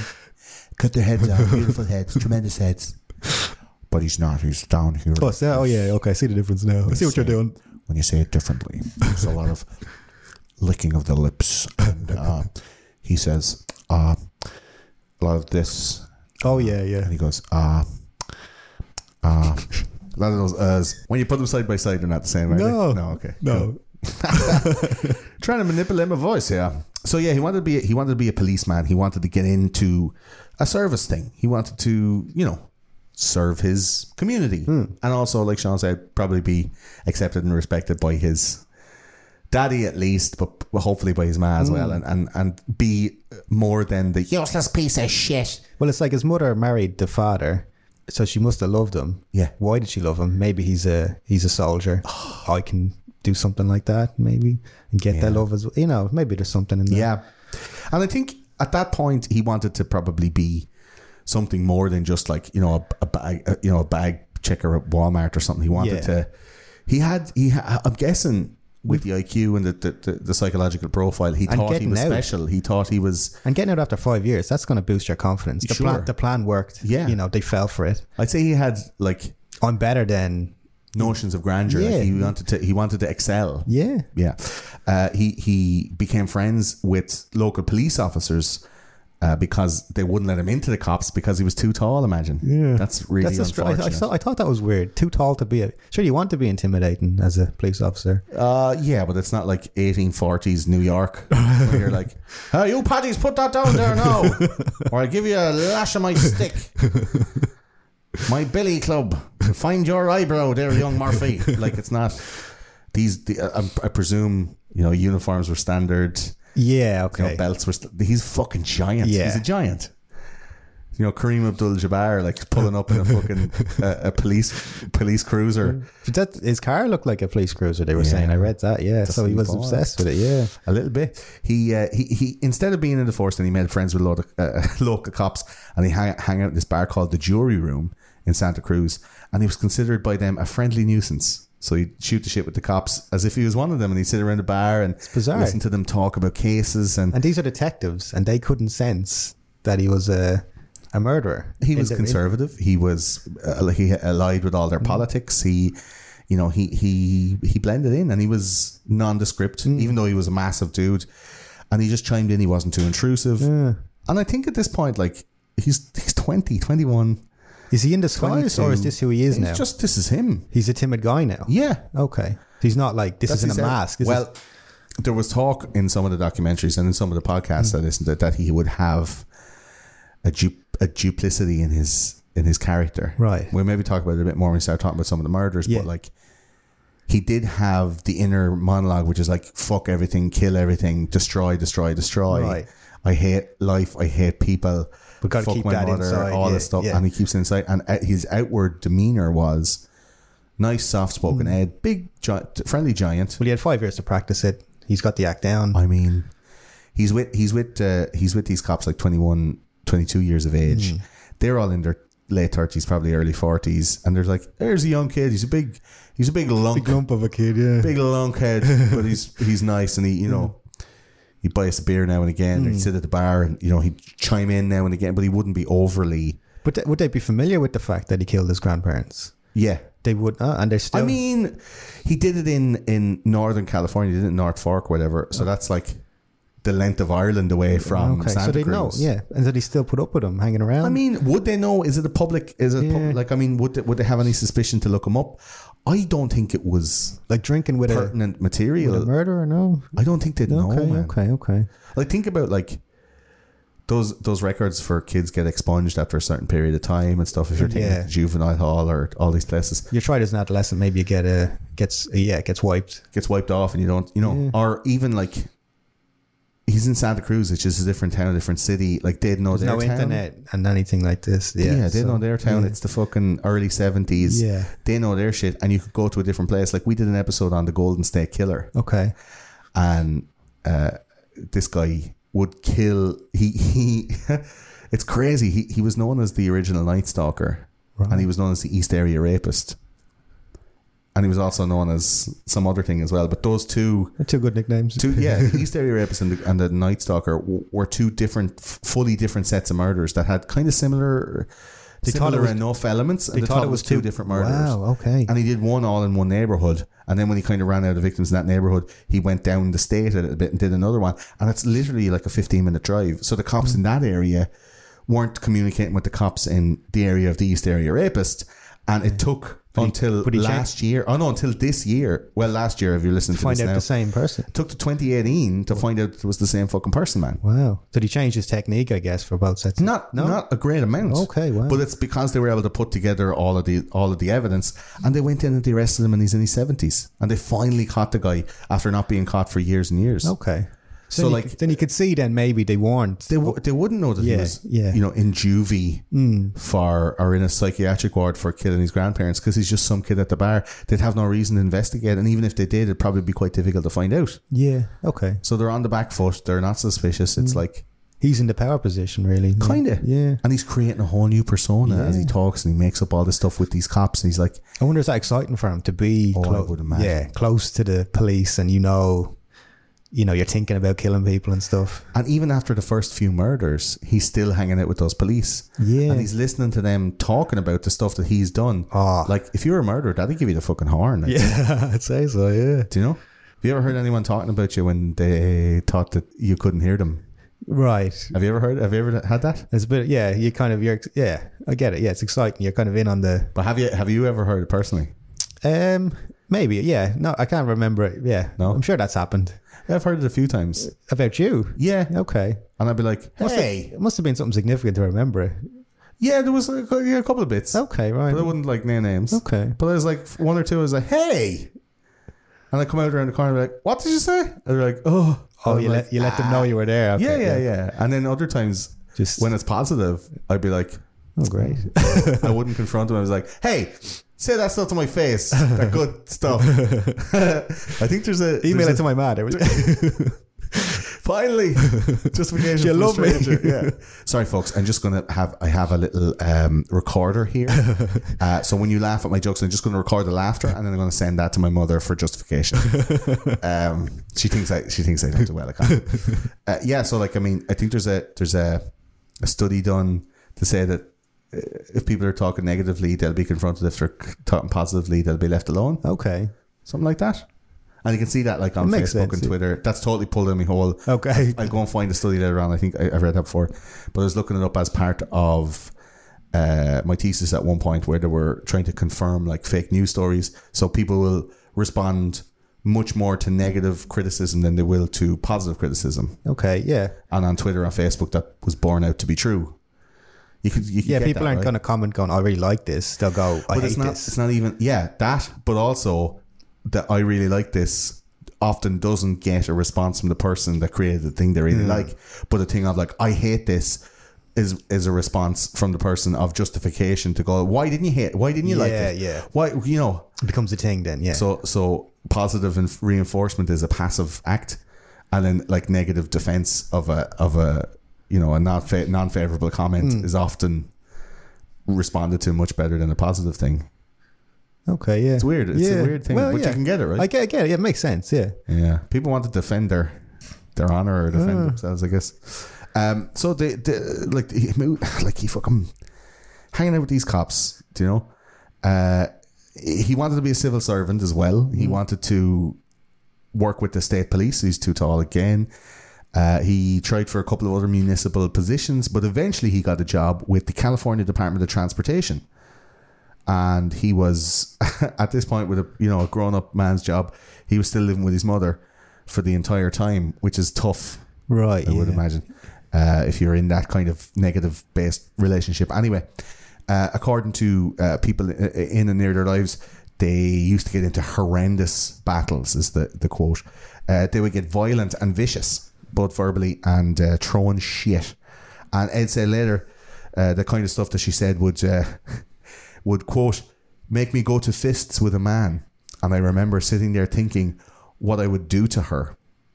Like, that's... Yeah, so it's still there. It's still there.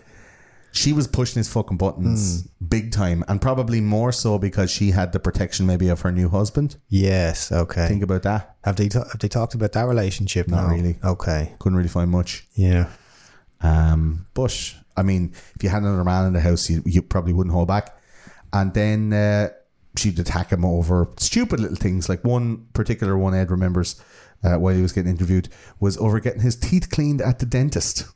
And he said it degenerated into a personal barrage of insults and judgments on his life, on his life choices, on his job, on his physique, on his mentality. He's useless. He's piece a of heavy shit, guy. all He's this what, stuff. 300 pounds. Yeah. But I mean, 300 pounds on 6'9" is not that bad. Maybe he can carry it, yeah. I mean, I see pictures of him and he doesn't look fat. No, he looks a bit of a beast. Yeah. He's like a fucking wardrobe guy. So Ed eventually then got enough money from this job to move out, and he moved in with some friends in Alameda, California. And then he got a girlfriend. And I tried to find out more about this and I could not. Yeah, I didn't come across that now. So yeah. maybe the people out there can give a brother a hand if they can find that. And I tried to find it. Couldn't find her name. Couldn't find anything. Did you find the length of the relationship? I couldn't find that. couldn't find that. No. The only thing I found was that he was 21 and she was 16. Oh, okay. And that they got engaged at one point. Right.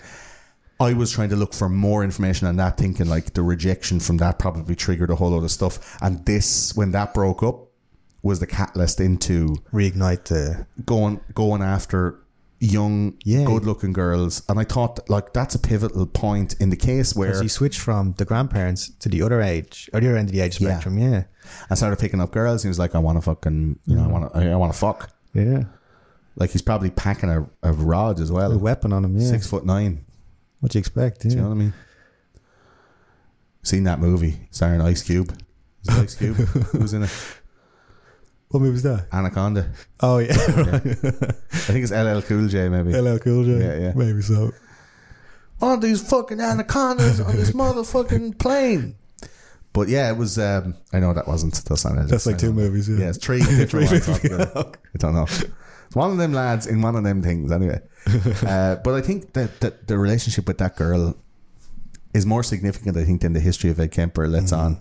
I did watch some of the interviews. There was no mention of her in it. No. I did searches in the PDF transcripts of some of the depositions and interviews that he did. Couldn't find nothing about. So he's keeping that to girlfriend. himself. Fuck man, I don't know. Yeah. Like, is that a...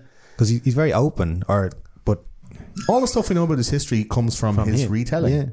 I mean, there is some like historical things, and the stuff about him being in the psychiatric hospital was obviously found by a journalist who was able to dig deep and get permission and do all that stuff. So like that stuff about masturbating and looking through the records and all that stuff from him.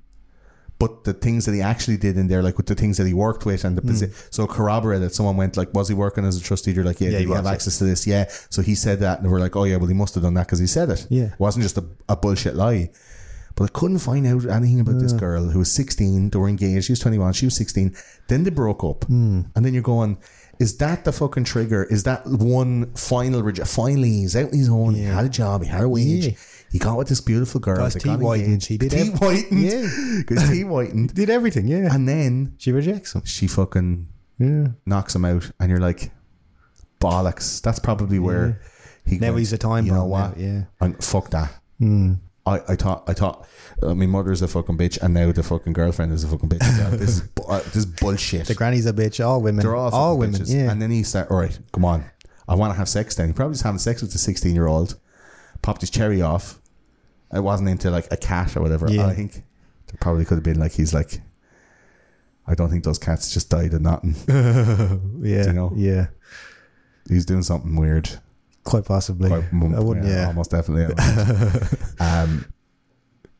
But yeah, his sexual proclivities and his tastes, I guess, were pretty wild, and he was probably faking the life out of this young one. Yeah.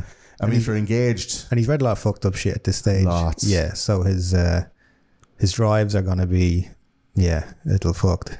like the scale of what he could find to be his peccadillo is probably quite large. Yeah. You never know. And at that age when he's reading that stuff, that's the age when you're kind of establishing what you're into, I guess, or oh yeah, I mean, yeah. imagine. So he's been heavily influenced. Well, the stuff he's reading is basically murder porn. yeah, Yeah. and that's forming the foundation of his Sexuality. Yeah. Yeah, it could be that. He's like, oh no, come here. I actually I can't come unless I can see the inside of your skull or whatever. What are you going to do with that? If you're trying to stay alive and stay with them and stuff, it's like I could get one of those like It's not like feet, you know. You want to just fuck me up the arse or something. Like I'm not into getting a fucking craniumectomy or something. Put a zip on the top of my skull so you can fucking Dick down the clavicle. No, jizz on my brain or Leave something like that. that. Weird. I could get like an episiotomy or whatever. You get a fucking thing in like a hole in my throat.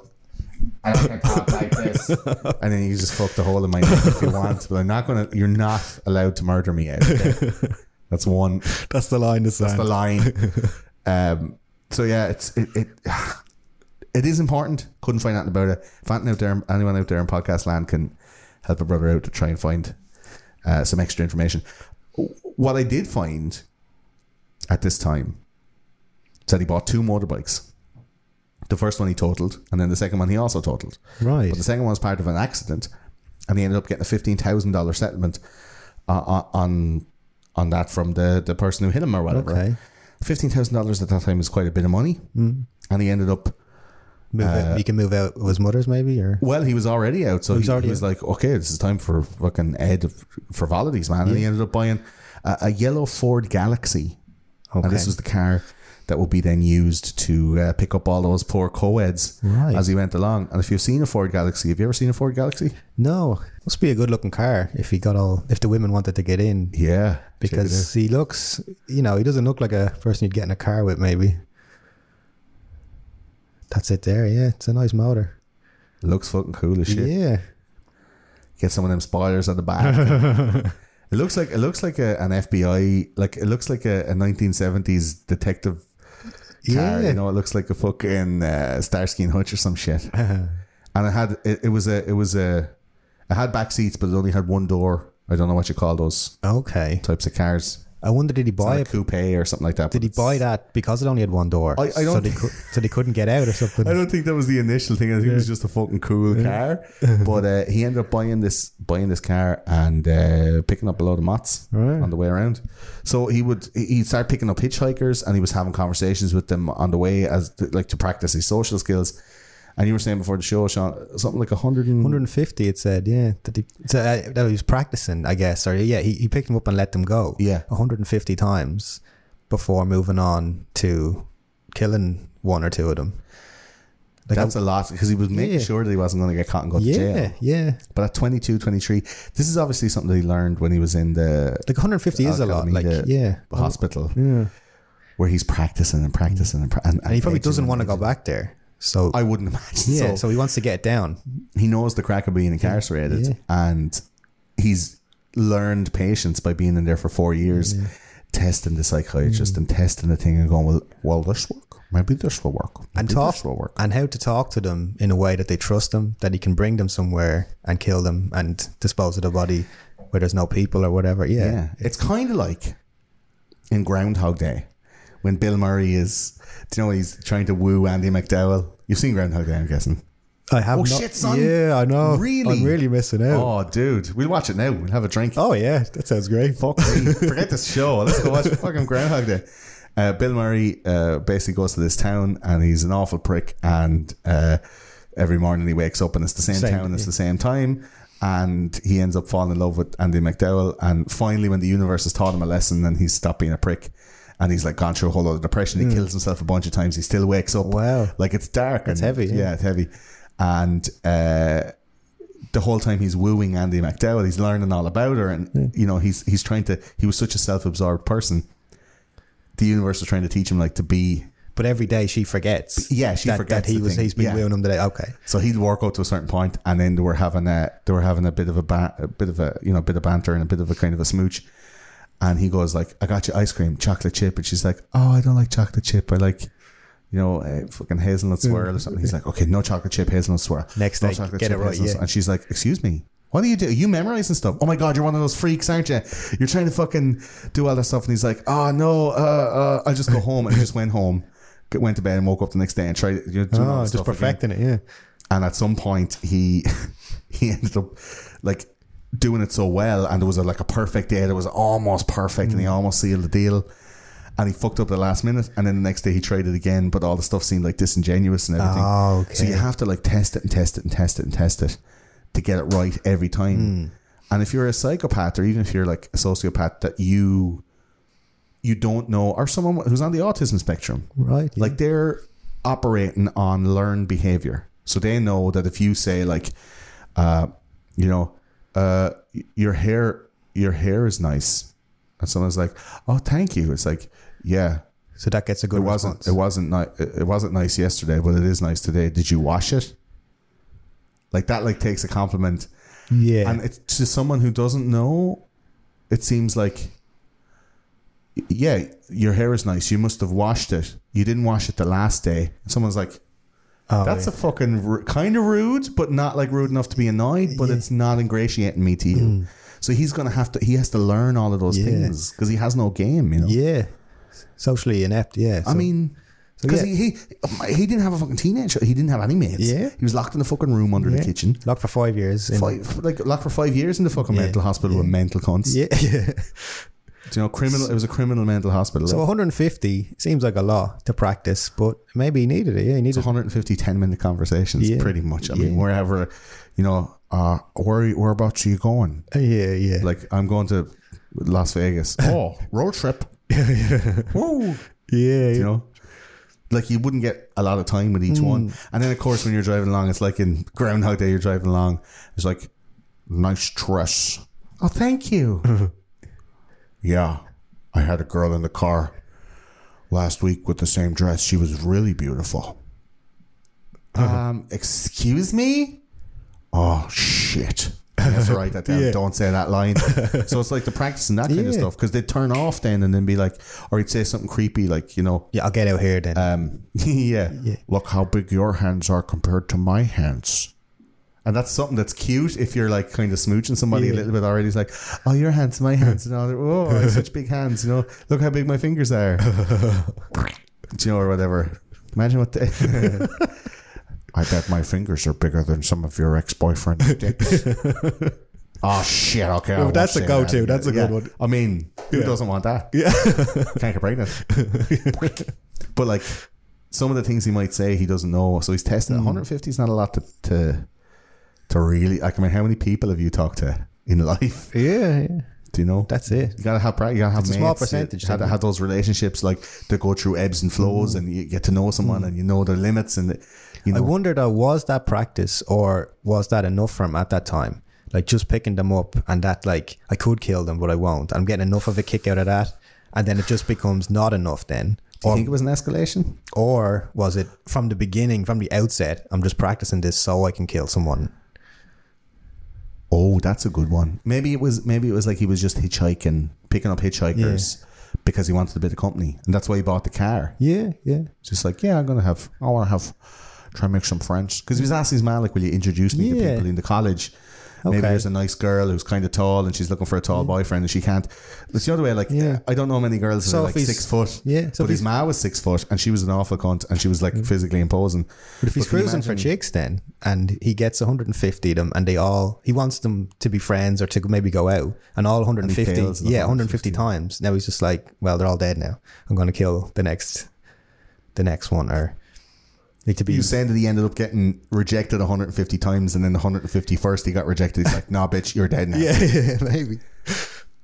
I don't think the intention was to try and fuck all 150 of them. It's like each one of these could be the love of my life. I think he actually genuinely wanted a bit of interaction, a bit of practice, and he picked up men too. Okay. Yeah, it wasn't just all girls.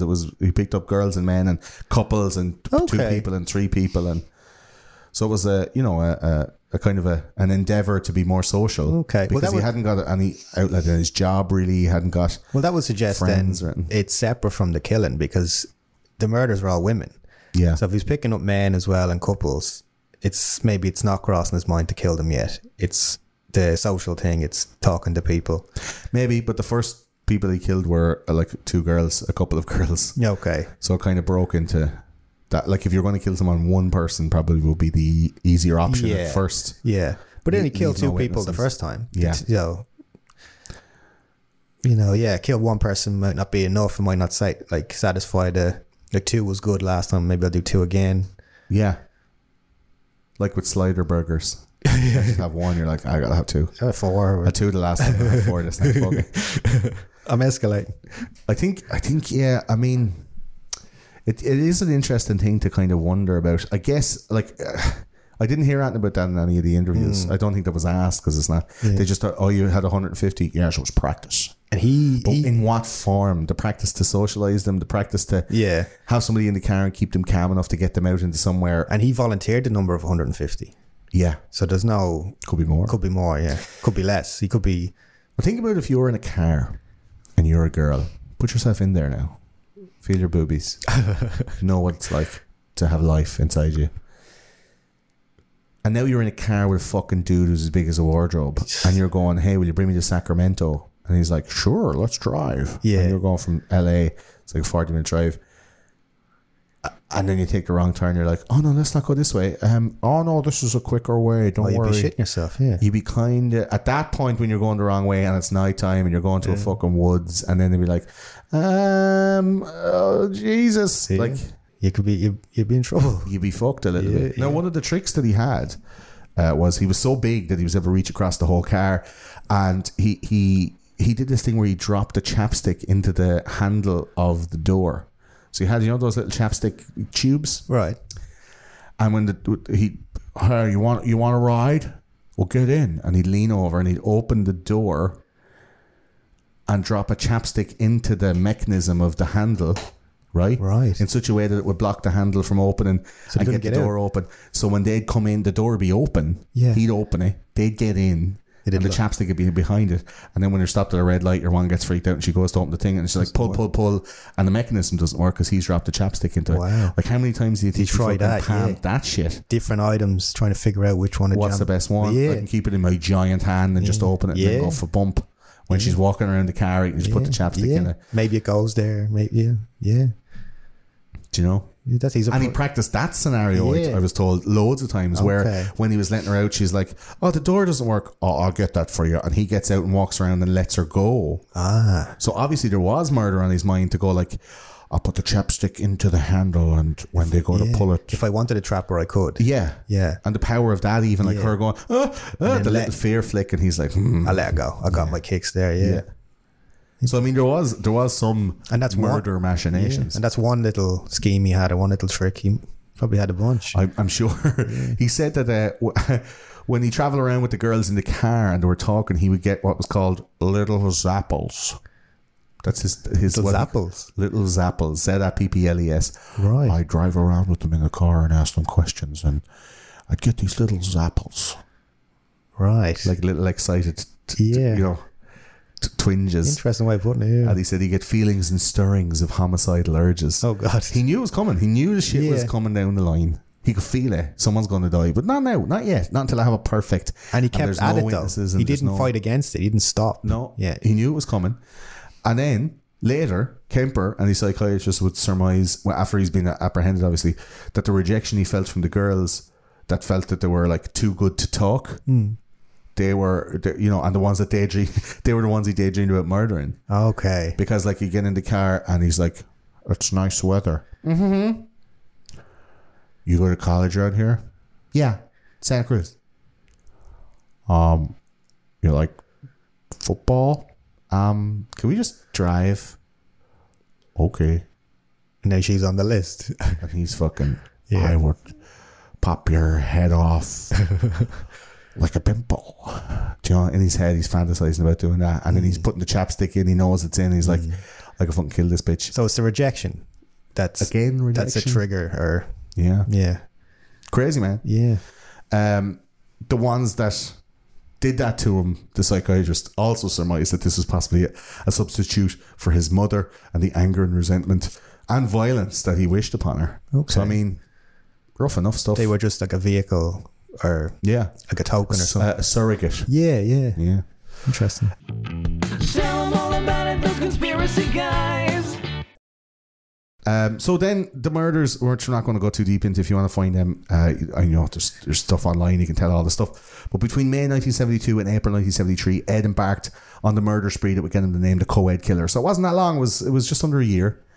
He did 6 murders of some co-eds, some young ladies, and then no spoilers, but his granny and his granda, and then 2 other women, which we'll tell you about in a minute. Yeah. But I mean, it's not a lot, but it's in quick succession. Yeah. He bamboozled the Santa Cruz Police Department. People hadn't got a notion. He was getting away scot-free if he wanted to. He could have walked away. Yeah. I wonder what's that about? Like, what's the drive to turn himself in? Or I think maybe completion, like gratification for the job well done. or yeah. finally, he would get recognition from the police for being. So it wasn't guilt. It was I want everyone to know. I'll turn myself in. I'll be on the news. I'm the guy. Yeah, and he did loads of interviews to make sure everyone did know. Yeah. So I mean, Makes sense. you can say that. The whole thing was leading to this. The whole thing was leading to him being the co-ed killer. That was the magic thing that he wanted, to be known And his massive size was really intimidating when standing up. So meeting girls in the car was probably easier to get them in, and you know, he couldn't finally find a way to get out and It disguises his size. It does, and especially in that car, you can put the seats down low and all this Yeah. stuff. So the first people to go, Mary Ann Pesch and Anita Lucchese, on May the 7th, 1972. Kemper picked them up, and there was the pretext of taking them to Stanford University. I mean, it's a good bit of a drive, so he drove them then into a secluded wooded area near Alameda, course, yeah. and he had already done the palmed off, you know, chapstick trick. thing. He had them. Two of them were one was in the back, one was in the passenger seat. There was only one door out of the car because it was I don't know what the name of a coupe is it? But probably not. I'm not too sure. Like back seats, but you have to lift the front seat forward to get in, you know, this kind of crack. And he handcuffed Pesch, and he locked Lucchese, got her out of the car, locked her in the trunk, and then he went back into the main part of the car, and he strangled and stabbed Pesch to death pretty slowly and pretty violently. In the car? In the back of the car. Right. So he'd have to clean out the car. I'm guessing. Yeah. I mean, like no one was looking for him. He wasn't a suspect. He was going to the bar then to hang out with the cops and go like. And there's not the forensic evidence we have now. I guess it's easier. Yeah, just no DNA bit of a stuff. There's scrub. blood in the back of the car. Like shit. Bit of a scrub. Yeah. Let's call Harvey Keitel out to clean the fucking car. You know. Yeah. And then he went around to the back of the car, opened the boot, and he ended up killing Anita as well. Stabbed her loads and brought the two of them home, and you know, chopped them up and had his way, and you know, all the gory details you can find somewhere else, I guess. But he took them into the apartment, and he took photos of them, put them into certain compromising positions. They were naked, and he obviously kept those photos for wank material. You could only assume, yeah. You can only assume, you would imagine. And then he chopped them up and had his way then with the bodies, and he kept them there for a little while, and then put them into plastic bags, and then he threw them over the fence into a park in Lorna Prieta Mountain, and then he kept their heads for an indeterminate amount of time. Right. And as the old police detectives on the documentaries would say, he had sexual relations with the heads, oral sex with the heads. He had sex with the head. Like, they were just saying it in such this weird, repetitive. He's like, yeah, dude, he had sex get over with the it. heads. Yeah, like, okay, right. that's, we get that's it, man. Come on. And then he put both of them then put both of the heads in two different bags and got rid of them around about the same area, the Lorna Prieta Mountain. And Pesch's skull was only found a couple of years ago. Really? Yeah, like I didn't know that. They didn't know where the body parts were, and he wasn't giving it up. So he kept that to himself. Yeah, that's the thing. He said he didn't remember. Okay. I mean, you might remember that. It's not like he killed a load. But he threw them into a massive ravine, so I mean, he didn't know exactly where they were going to be. But people weren't looking really. Maybe. Yeah, but he could have said they would have found him if they knew that location. They could have searched. Yeah, you can think about the family like they'd probably want to. Yeah, I wonder did he enjoy keeping that from them, that piece of information. I guess that's the power, right? Yeah, he gives out what he wants. The next girl to go was Aiko Ku, who was a 15-year-old Korean dance student, and I guess this is harkening back to his 16-year-old fiance. He wanted to have somebody nubile, somebody young, and she was taken on the 14th of September, and similar, choked in the car, and then raped her body and dismembered her. Nearby. He didn't even bring her home. Right at that point. It's like, how are you dismembering? Yeah, how are you dismembering a young one without? Yeah, he must have been very confident in the area or something. I mean, fucking hell, that no one's gonna. A giant lad just going out the back of a car in some car parks. What are you doing there? Oh, I'm chopping firewood. I wonder, is the confidence is that like the confidence is built up? I've got away with a few. Yeah, I can do no wrong. I can chop her up here. Or maybe he's like, if I get caught, I don't really care. Like I'm doing what I'm doing, and maybe he's looking to get caught at this stage or something. Well, he's out fucking rolling the dice a bit, sitting with detectives in the fucking pub. Man, he's like taunting. He's like, come and get me, Maybe he's trying to make it harder then. Increase the jeopardy and the thrill, the excitement. Yeah. I would imagine so. We've all done it. I mean, in some way, not like murders. On 7th of January 1973, Kemper, who now moved back in with his ma, which is probably more triggering. Picked up 18-year-old student Cindy Shaw at Cabrillo College, and she was supposed to go to somewhere else, and he brought her to another hidden wooded area, of which there are many in Southern California. And he changed up his game this time. He shot her with a .22 caliber pistol. Okay. And then he placed her body in the trunk of his car, and then drove to his mother's house, which is right beside his house. Now, the way they were set up, there's 3 areas. There's 609A, 609B, and 609C. Right. And they're all kind of in the same building, but they're separate apartments. So he's living not in his mother's place, but near enough around the area. So he brought her back to the mother's place, dismembered, did some stuff with the heads and the usual crack that he's on. That's a thrill as well for him, I guess, to be doing it right under the mother's nose. Yeah. And then wonder what and imagining it was her, like chopping her up and being like, this is as close as it can get. Yeah. The thing with the gun though, switching to the gun versus strangling, I'm sure it was like a time constraint thing instead. Yeah, okay. And the gun was part of how he was nabbed as well, so it's kind of ironic, like, that he started switching to the gun. He used her head as much as he would, and then he threw the rest of the body over a cliff. The next Eddie's is that the one that washed up on the beach? Yeah. Okay. Yeah. And she was dismembered with a power saw, and it was all very grisly. Grisly, but also like noticeably different to the other one. So he's escalating now. He's not using a handsaw. He's not hacking them to bits. He's using power tools. He has a certain amount of time he keeps the body for, and he's disposing of them differently. But also more efficiently every time. Is he trying to mess up the trail, or like put people off? Or? Yeah, they're not all ending up in the same place. Yeah, and killed in the same way. Yeah. So obviously he knows not to fucking repeat. Yeah, the techniques. Keep going. Yeah. We have Rosalind Thorpe and Alison Liu, and on the 5th of February 1973, after a heated argument with his mother, all charged up on anger and resentment and all this stuff, he went out looking for people this time. And this is what he said in his interview. He's like, she pissed me off. I went to take it out on someone. So there was hitchhikers now, because the co-ed killer was out there. There's people being advised, like, only get into cars with university stickers on them, because people are like, if you're a young girl and you're hitchhiking, which is the done thing. Yeah, I saw some of the things. Yeah, like, don't hitchhike, please, and all this. They were very. It was a big campaign because like over this whole year, there was a lot of people, like all before Christmas, from the summer before, there was a few, like there's 3 people dead now. Yeah. So they're like, this is an MO. So if you don't have the University of California sticker, don't get into the fucking car. So Kemper met Rosalind and Alison, 23 and 20 years of age, on the University of California campus, and brought them off in the car for a lift, and knew who he was, and it was, I know this guy, and he's around the place. Yeah. Shot them both with a .22 caliber pistol, wrapped their bodies in blankets, and then brought them back to the mother's house and did the same thing with the power saw, and chopped their heads off and dropped them in the same canyon. So he's found a nice, handy kind of MO, like get it in, get it out. This is how we do it. Chuck them in the hole, Find them, kill them, bring them home. Probably had like a plastic room or something set up in the house.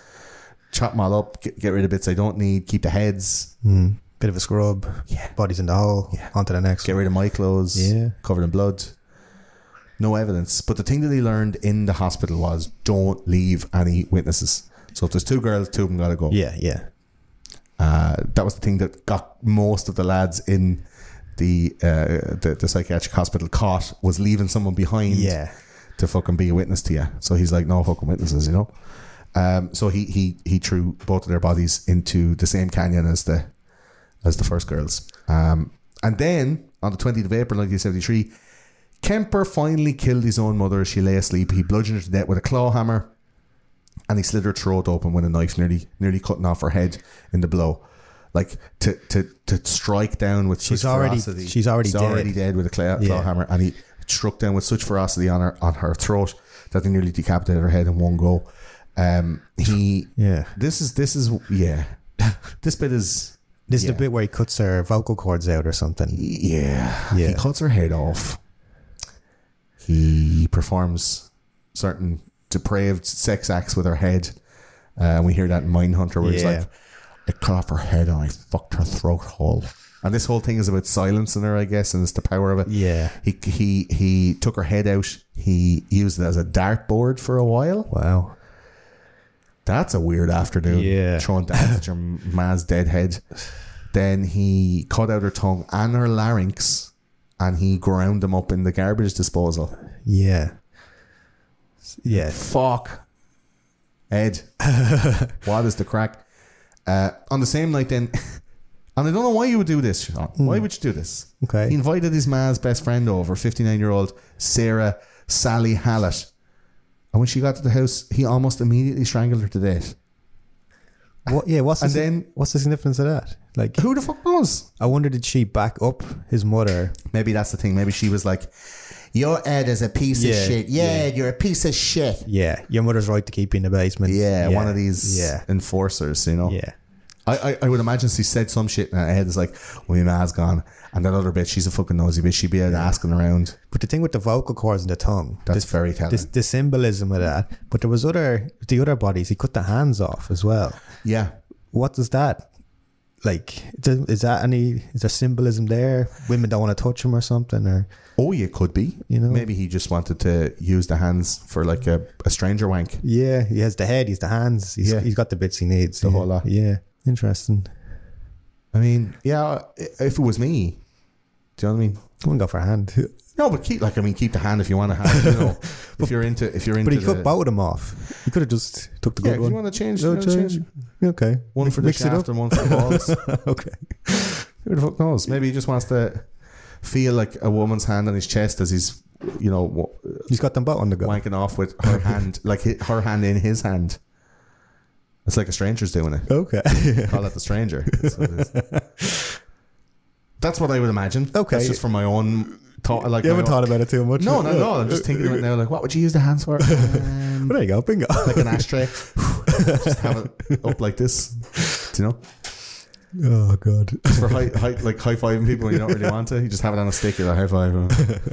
the cat's head to hand. Yeah. Whoa, like a weird puppet show. Changing the channel on the telly before remote controls were invented. Just hand on a stick, pointed in the thing. Who knows? What else? Yeah. He wanted to be in the shower and he wanted to have someone wash his hair, but he didn't want to. He just cut. I suppose you have to do the whole arms then. the Yeah. whole thing. I just thought that was interesting. Yeah, Weird. That's a Weird. weird thing. Yeah. I'm just making these up as I go. Yeah. But, you know, someone's calling the police on me now already. Take his house for hands. Yeah, he killed Sally Hallett. I guess she was probably going to come over and be a bit of a telltale, asking around like, Yeah. "Where's your mother?" yeah. Maybe he knew she's she was gone coming out of over the next town. morning. Or, Yeah. yeah, He didn't want to be caught straight away. yeah. So around after he killed Sally Hallett, he left a note to the police on the table in his house saying, "No need for her to suffer anymore. No need for her to suffer anymore at the hands of this horrible murderous butcher. It was quick, asleep, the way I wanted it, not sloppy and incomplete, gents. Just a lack of time. I got things to do." Now, Right. So not as thorough as the job he did in his mother. this was about his mother. This was about his mother. Yeah. Okay. So he was just like, it was quick. She was asleep. There was no suffering, but I'm finished now. Like, I've got what I Okay. wanted. So he didn't mention I the worked mother's up the friend in courage. that statement. No. No. It's Okay. like, I worked up the courage to kill me ma because she's a fucking bitch. Right. Like, and he did it and he said, And the other was woman quick, is just asleep. Nothing. just a lack of time. He was almost trying to command respect from the detectives that were about to investigate him because they're like, oh, well, he did all these other ones and we couldn't catch him. And now this one is fucking super messy and his Yeah. man's lying dead inside the bed. So he's making excuses why it's messy. Kinda. Yeah. Going like, I'm listen, still a pro. I'm still a pro. I'm the best in the biz. Yeah. Wait to see the next one. And you have to think that the co-ed killer was all over the news. Like, it was all over South California. Like, then there was a detective that was, for some reason, and it seems serendipitous, for some reason, was looking up this kid that was in the bar the whole time. And he just got a weird vibe. And he looked him up and he said, shit, this lad says he has a gun. Okay. And I don't think he should have a gun because I think there's something. Hold on a second. And he went and actually looked him up and took pains to find out what he had done. And they said, oh shit, this lad, he's on a gun. He served time for a guns charge as a juvenile, so he shouldn't be allowed to have a gun. He was in a psychiatric hospital, he shouldn't be allowed. And then they went over to say like, hey Ed, I'm going to have to check to see if you have your gun. I'm going to have to check the legitimacy of it. And you know, you didn't have the papers and all that stuff. And as he called over, Ed was getting out of the car. He had just pulled into the driveway. Ed was getting out of the car, and the guy knocked on the window. Hey, Ed. And he had his partner with him. He's like, hey, Ed, how are you? Oh, hi. Well, what can I help you with? He's like, come here, you're going. We're going to have to check it. Have you got it there? And he's like, oh, sure. And this is the 22 that he killed these girls with. Yeah. He got out of the car, went around to the boot, opened the boot, and the detective was like, whoa, I get it. And they opened this cloth, and I had a 22, and he was like, oh, cool. Yeah. And then Ed was like, well, you got me. Right. And the detective was like, okay. And he went away with the gun, and an investigation was pending. And then the next thing, Ed is like confessing. But did they have bullets to match up with the gun? No. He took the bullets out. Yeah. So why was he confessing all of a sudden? Because he was just like, oh, you got me. And then he wrote a letter to the cops, and he's like, Doesn't sound very clever. come and get me. And then he rang, and he says, you got to come and get me. It's like, who is this? This is the co-ed killer. You've been suspecting me all along. Ask for Detective Alumia, I think something is his name. He knows me. It's like, does he? Oh yeah, he was out of my house today picking up my gun. So Ed was just waiting to get caught. He presumed if they were out looking for the gun, they knew that was the murder weapon. He was trying to find out from the detectives inside in the bar, did they know anything? Eventually he just cracked and just maybe he had enough of it. had enough. Being on the run. His man was dead. Yeah. And that was the thing that That's he was trying to do the whole time. motivation, The motivation. That was the thing he was trying to do the whole time. Yeah. Was to recreate the thing, the fantasy of killing her because she was a bit of a bitch. And So were they the last finally he murders? did it. Yeah. Okay. They were the last two. Okay. Yeah, that makes sense then. I mean, closure for him. And he's like, now this kid is only 24 Yeah. at this point. 24, dude. That's bananas, right? Yeah. Seems strange though. They've got away with it for so long. Yeah. But you don't get your accolades if you're a nameless serial killer. He wanted those guys to respect him, and if he wasn't going to be a cop, he was going to be a bad guy. Yeah. You know? Yeah, it's fucked, man. He phoned the police, confessed his crimes, and the officers didn't take the call seriously, and he named the detective and said, ask him, he knows. And that detective rang him back on the number that he gave, and he said, who's this? He's like, it's Ed Kemper. You were out in my house today taking my gun. Yeah, I'm the co-ed killer. So Come get me. you want to come over and check my mother's house? And they went over and checked the mother's house. They were like, yeah, he killed his man. They arrested him for that. Right. And then while he's in prison, they go, hang on a second, what did he say to me on the phone earlier on? He was co-ed killer. Did he say he was the co-ed killer? Oh, get him back here. And they had to go and ask, did you say you were the co-ed killer? He's like, oh yeah. I told you already. Did you not get that? Right. Come on, keep up. Yeah. Like it was like this, like He wants it, yeah. patronizing thing. So he obviously wants these accolades, and his life was fucked. He couldn't really exist socially, and after all this, it's game over. And I think he's resigned himself to the fact that this is his life now. Is it less, or which is it? Is it that he's completed his mission, or it's been on the run's getting to him, or does he get off on the fact that they will never catch me, they can't catch me, I'm going to give myself in and be a legend, the serial killer that gave himself in. It's Kaiser Sose. Yeah.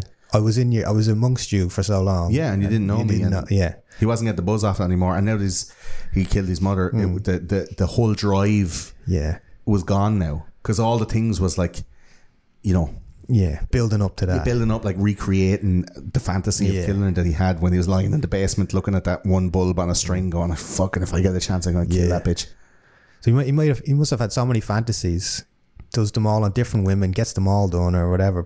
Maybe saves the best one for her, the throat and the larynx and the head. The tongue and larynx into the garbage disposal. Yeah. Very therapeutic, I would imagine. Yeah, the noise of that and watching it. Yeah, like all that fucking shit you said to me. For sure. Yeah. Well, how old was his mother when he killed her? In her late 50s. Late 50s. Yeah. So I mean, not super old. Not super old. No.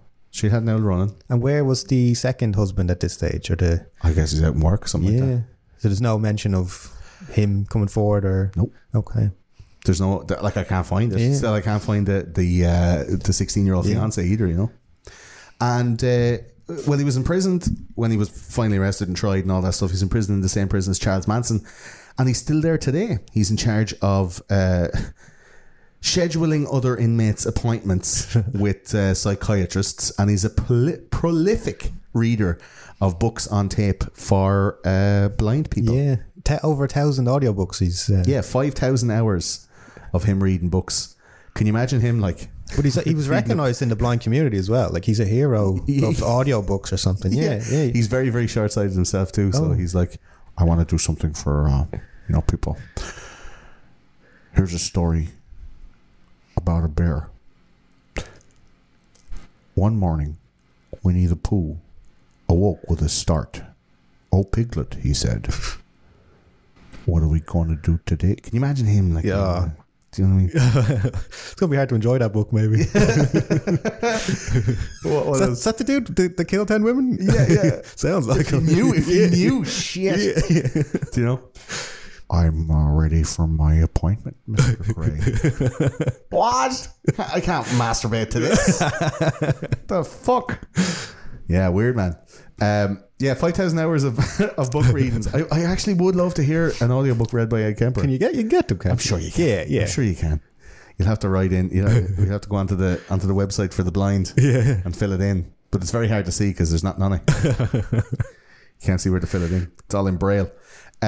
So yeah, I mean, the interviews that he did, like there's a lot of him on tape. He did more than Dahmer and Bundy because they did hours of taped interviews, but Kemper topped them all with over 6 hours of official proper murder taped interviews compared to Dahmer and Bundy, which only did 2 each.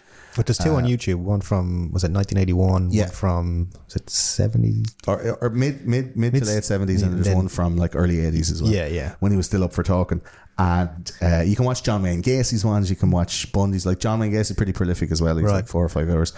But they don't keep them in like wanting to find out about their fucking, their thoughts on modern politics. Right? It's just like, tell us about the murders. Yeah. Okay, back to your fucking box. Yeah. Do you know? But Kemper recorded interviews that are publicly available is the most of all of them. He did do dozens of interviews with like I said at the top of the show, Mindhunter guys, the FBI guys, to try and develop profiles for serial killers and stuff like that.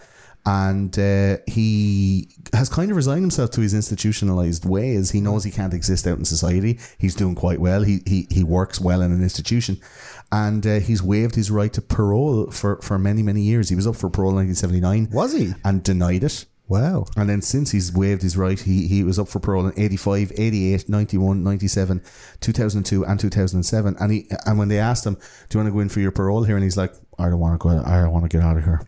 I want to stay." So there's nothing for him on the outside. He's institutionalized. He's the same as Charlie Manson. Like if he did get out, he wouldn't fucking know what to do with himself. Right. And this is at the same time, and he's pretty much the same age as Charlie Manson. Like this is the same. He's probably someone in the prison, but he might be no one. Exactly. Yeah. And he's helping people. He has purpose in there. Yeah. And there's no social conventions or any things that you have to live up to in there. He's just like. And the audiobooks, he's building a body of work. He's, doing what he wants. He says himself that he's very happy and contented with his life in prison. And I mean, if he's fucking. How old is he now? He's born in 1940. So you're talking, I guess, 68. Okay. When was he born? 1948. So he's 60. Okay. I mean, fair play to him. Yeah. Is he 60? Or 70. 70. Oof. Okay. 70. 70-year-old Ed Kemper. Did you get him on the interview? See if there's any life left in him. Imagine they got reading these books and they're just slower. Yeah. Harry Potter and the Prisoner of Azkaban. Page 1. "Oh my God," said Harry. Like, what the fuck? Listen to the audiobook again. So he hasn't volunteered for any more interviews since 1981? Or there's been no interest? I guess it's running out. Like, with the Mindhunter stuff, a lot of people would be back into it. I can't find that in modern. Yeah. The ones back then, I guess you're not allowed. Like, there's a law that came in after Bundy that said that you weren't allowed to profit from interviews about your crimes. Okay. Because Bundy really like shook it up a bit. John Wayne Gacy did the same. But Bundy's interviews, like he purposefully went out to look for some kind of restitution for a remuneration for his efforts, and it may have had, if it had been allowed to continue, may have had an effect on the case.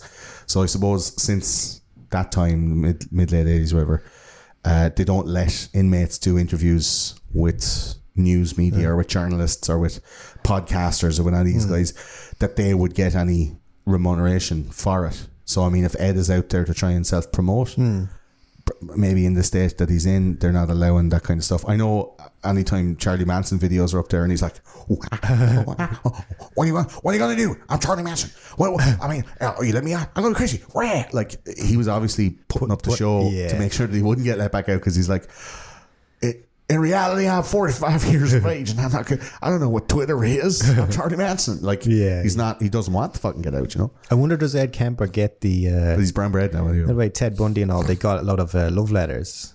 Serial killers. Yeah. Like with Ed, I wonder, would he like that? His struggles with women. Now he's... I'd say if he was getting them, he'd be like, stop sending letters. Wasn't there like vans of fan mail for Ted Bundy? Yeah. Oh yeah, well, he's a hottie. Right. Come on, Sean. He's a right. We can appreciate that. He's a right. Do you know? And he's very good with women. I mean, even if he is killing them or whatever, like whatever they got up to a point, he's a stud. Not gonna I don't know if Ed Kemper has any lovers out there. Maybe the audience can enlighten us. It's a weird fetish, that serial killer sort of. I don't know. Yeah, what's it? What? Some people just want to be. It's like the bad boy to the extreme, man. Like, they want to be dominated. They want to be chopped up. What? Like, what's up? I mean, did you ever just feel like you just had too many arms? I get a bit of Ed Kemper. If you annoy me, though, I'd absolutely lose the head. So what we do at the end of the show, Sean, is we get off the fence. Now, there's not a whole lot to get off the fence about, but it's just the final thoughts, boxing off those final thoughts about the certain aspects. Okay. So I'll ask you a couple of questions. Now, it's off the fence. You have to come down on one side or the other, and I'll ask them mostly in a leading way. Okay. For the true crimes, they're probably a leading question. Okay. So, for early Ed Kemper, do you think that his mother was the prime and sole reason for his murderous behaviors, or was this a natural thing that he was born with and it's something that you can't shake, this psychopathy or sociopathy, that you are a born murderer and he just grew into it? No, I would say it's the first. You think it's the mother? Yeah, I think so. He had two sisters, and if it was into genetics or something that they would have violent tendencies, maybe they would have shown some signs. And maybe it only comes out in men. Maybe, yeah. But a lot of the evidence points that she was a right fucker, like, so. Yeah. Alcoholic, abusive, bit of a cunt. Yeah. Do you think that, second question, if anybody knew, or if he had told someone in school, or if the father had known it was his duty to report what was going on with Ed being locked in the basement and all that stuff, or, I mean, was that... So did his mother have control over the husband as well? Not to... That's what I'm saying. Like, what do you think? So is it like that the mother was in full control and whatever she did went? Yeah. And that, Ed, that could have saved probably, if he had been kept properly and brought up properly, then he might not have been a murderer. The fact that he was not reported to the proper authorities, or is it that, he was treated the way he should have been treated, and... like there wasn't any saving it. If he was indeed a psychopath from birth, which the mother thought he was, should he have been in the basement anyway? So that question again is like, should someone have reported it to the authorities, be it the father or the sisters or Ed himself, or was the right thing done to keep a killer off the streets, but it just kind of backfired because he ran away at 14? Well, yeah, like I say, I don't think he was a killer from birth. It's probably a line that was crossed through, like, this domination by his mother. Like, once he crosses that line, maybe it's hard to go back. But he got away from the mother at 14, went to the father, was rejected, ended up with the grandparents, and then he committed his first murder. Why didn't he kill the man when he was 15? Do you know what I mean? Is it the fact that he was going to do it anyway? It was just to whoever was going to annoy him. Do you know what I mean? Yeah, maybe. Yeah. I think he got out. He got to California. He got out of the fucking. So you badness. think maybe someone could have saved him if his dad had have reported the bad parenting? When he arrived at his dad's house, if he had took him in, should he not have taken him in and maybe got some help, got some psychiatric evaluations? There was seeds of trouble. He was, fucking with cats and all. Is that can you... Like, the ma saw all that, and she took measures to make sure that he wasn't out on the streets. Maybe they were the wrong measures. Yeah, they weren't corrective measures. But at least measures. She was on the right line of tamping down. I'm trying to kind of defend the mother's actions a little bit by going, like, she saw the murder in him, and she tried to tamp it down by keeping him away. But the reverse happened. It escalated it. I mean, that usually does. Yeah. If you're trying to keep the pressure in a bottle, it's going to blow the bottle up, Like, I wonder, did she enjoy treating him like that? Was it not purely preventative? It was a bit of her like getting kicks out of it, like keeping him in the basement, and like she enjoyed it. So you don't think she was doing the right thing? No, I don't think so. No. So you're leaning towards the dad should have probably reported and stepped in. And or I don't know how old his two sisters were. Were they older or younger? one older, one younger. Yeah, maybe the older one could have gone to the authorities, or she must have known something was amiss. Like, yeah, you would think so. Ah, well. Unless they were all just under the mother's sort of matriarchal control, they just went with what she said, so no questioning it. For the psychiatric thing, do you think that they were grossly negligent in their assessments, or because psychiatric medicine and stuff was in such an infancy, and the fact that Ed was so intelligent that it couldn't be helped that they got played? Was it their fault or not their fault that he got out at 20?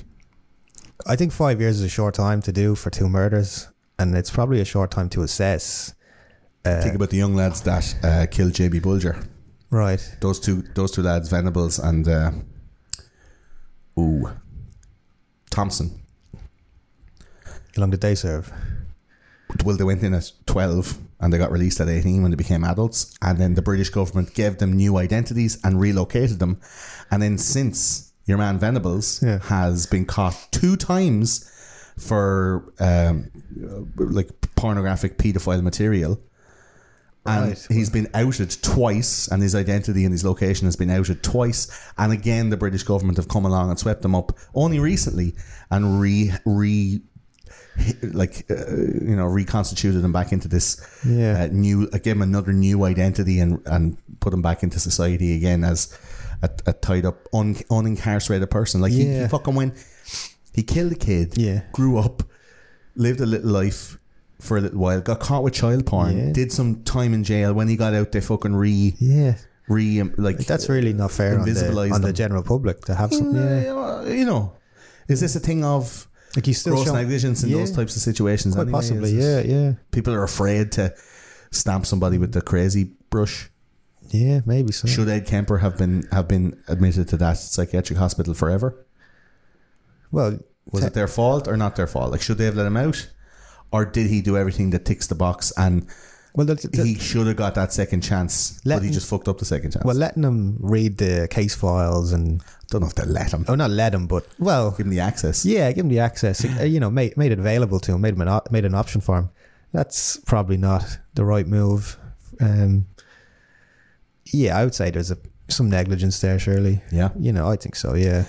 It's not just like we've set the rules and we play by the rules, and he found out the rules and upset the rules, used them against us. It's not our fault, because like if it works for everybody else, he was just one that broke the system. If he wasn't, maybe he was an extremely rare case, like a rare patient with the IQ and the nous to fill the system. Not everyone gets out of Alcatraz, but it's not Alcatraz's fault if they escape. Yeah, kind of way, you know. Okay, yeah. So off the fence, who's that fault?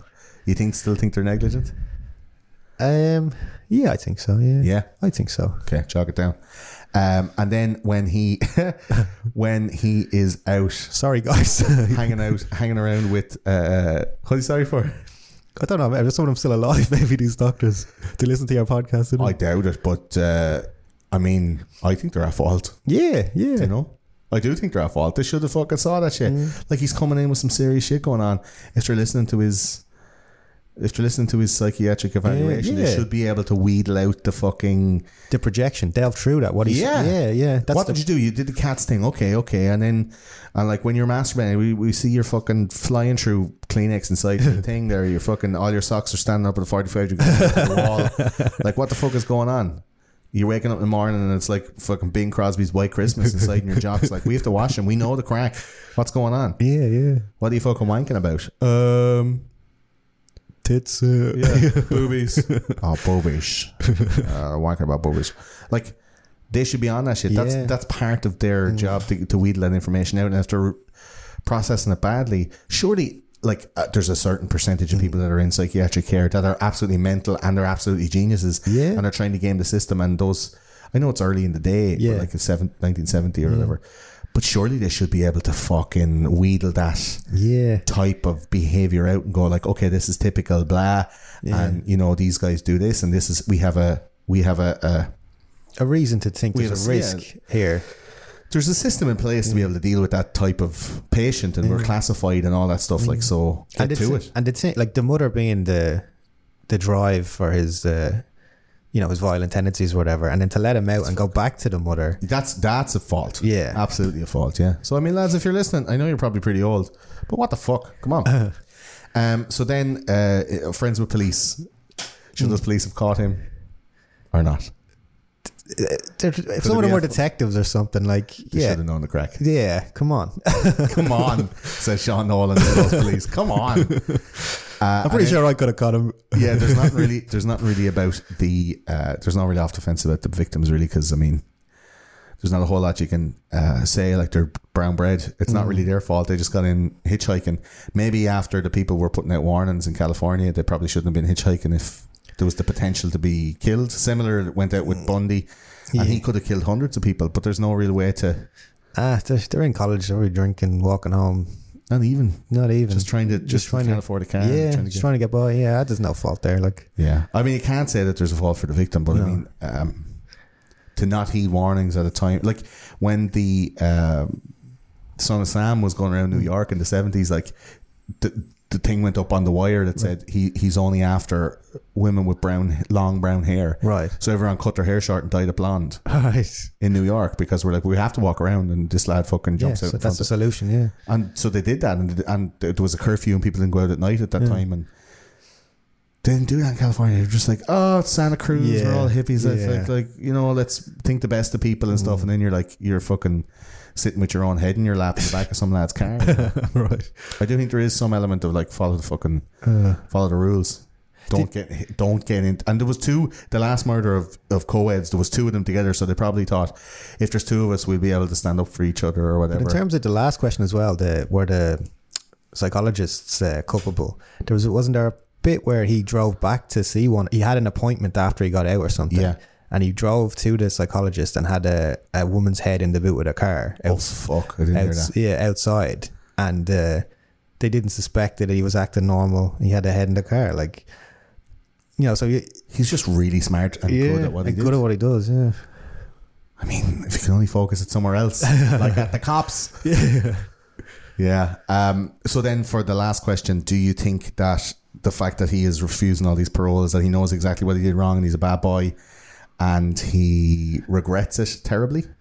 Or is he just so institutionalized that he never wants to go out into the real world again? Is it a regret thing that he knows and he's kind of punishing himself, or is it that he is, you know, like that old man in the Shawshank Redemption, fucking scraping his name on the thing and hanging himself? Could be a bit of both, I guess. I guess as he's getting older, he's probably worrying about debt, the crimes he's committed, maybe. Yeah. If he's... But these are all through the 80s. Like, he's still in his 30s when he's refusing these. Yeah, okay, that's true, yeah. 30s, 40s. That's the time you can get out and still make a life. Like, it's all good. Yeah.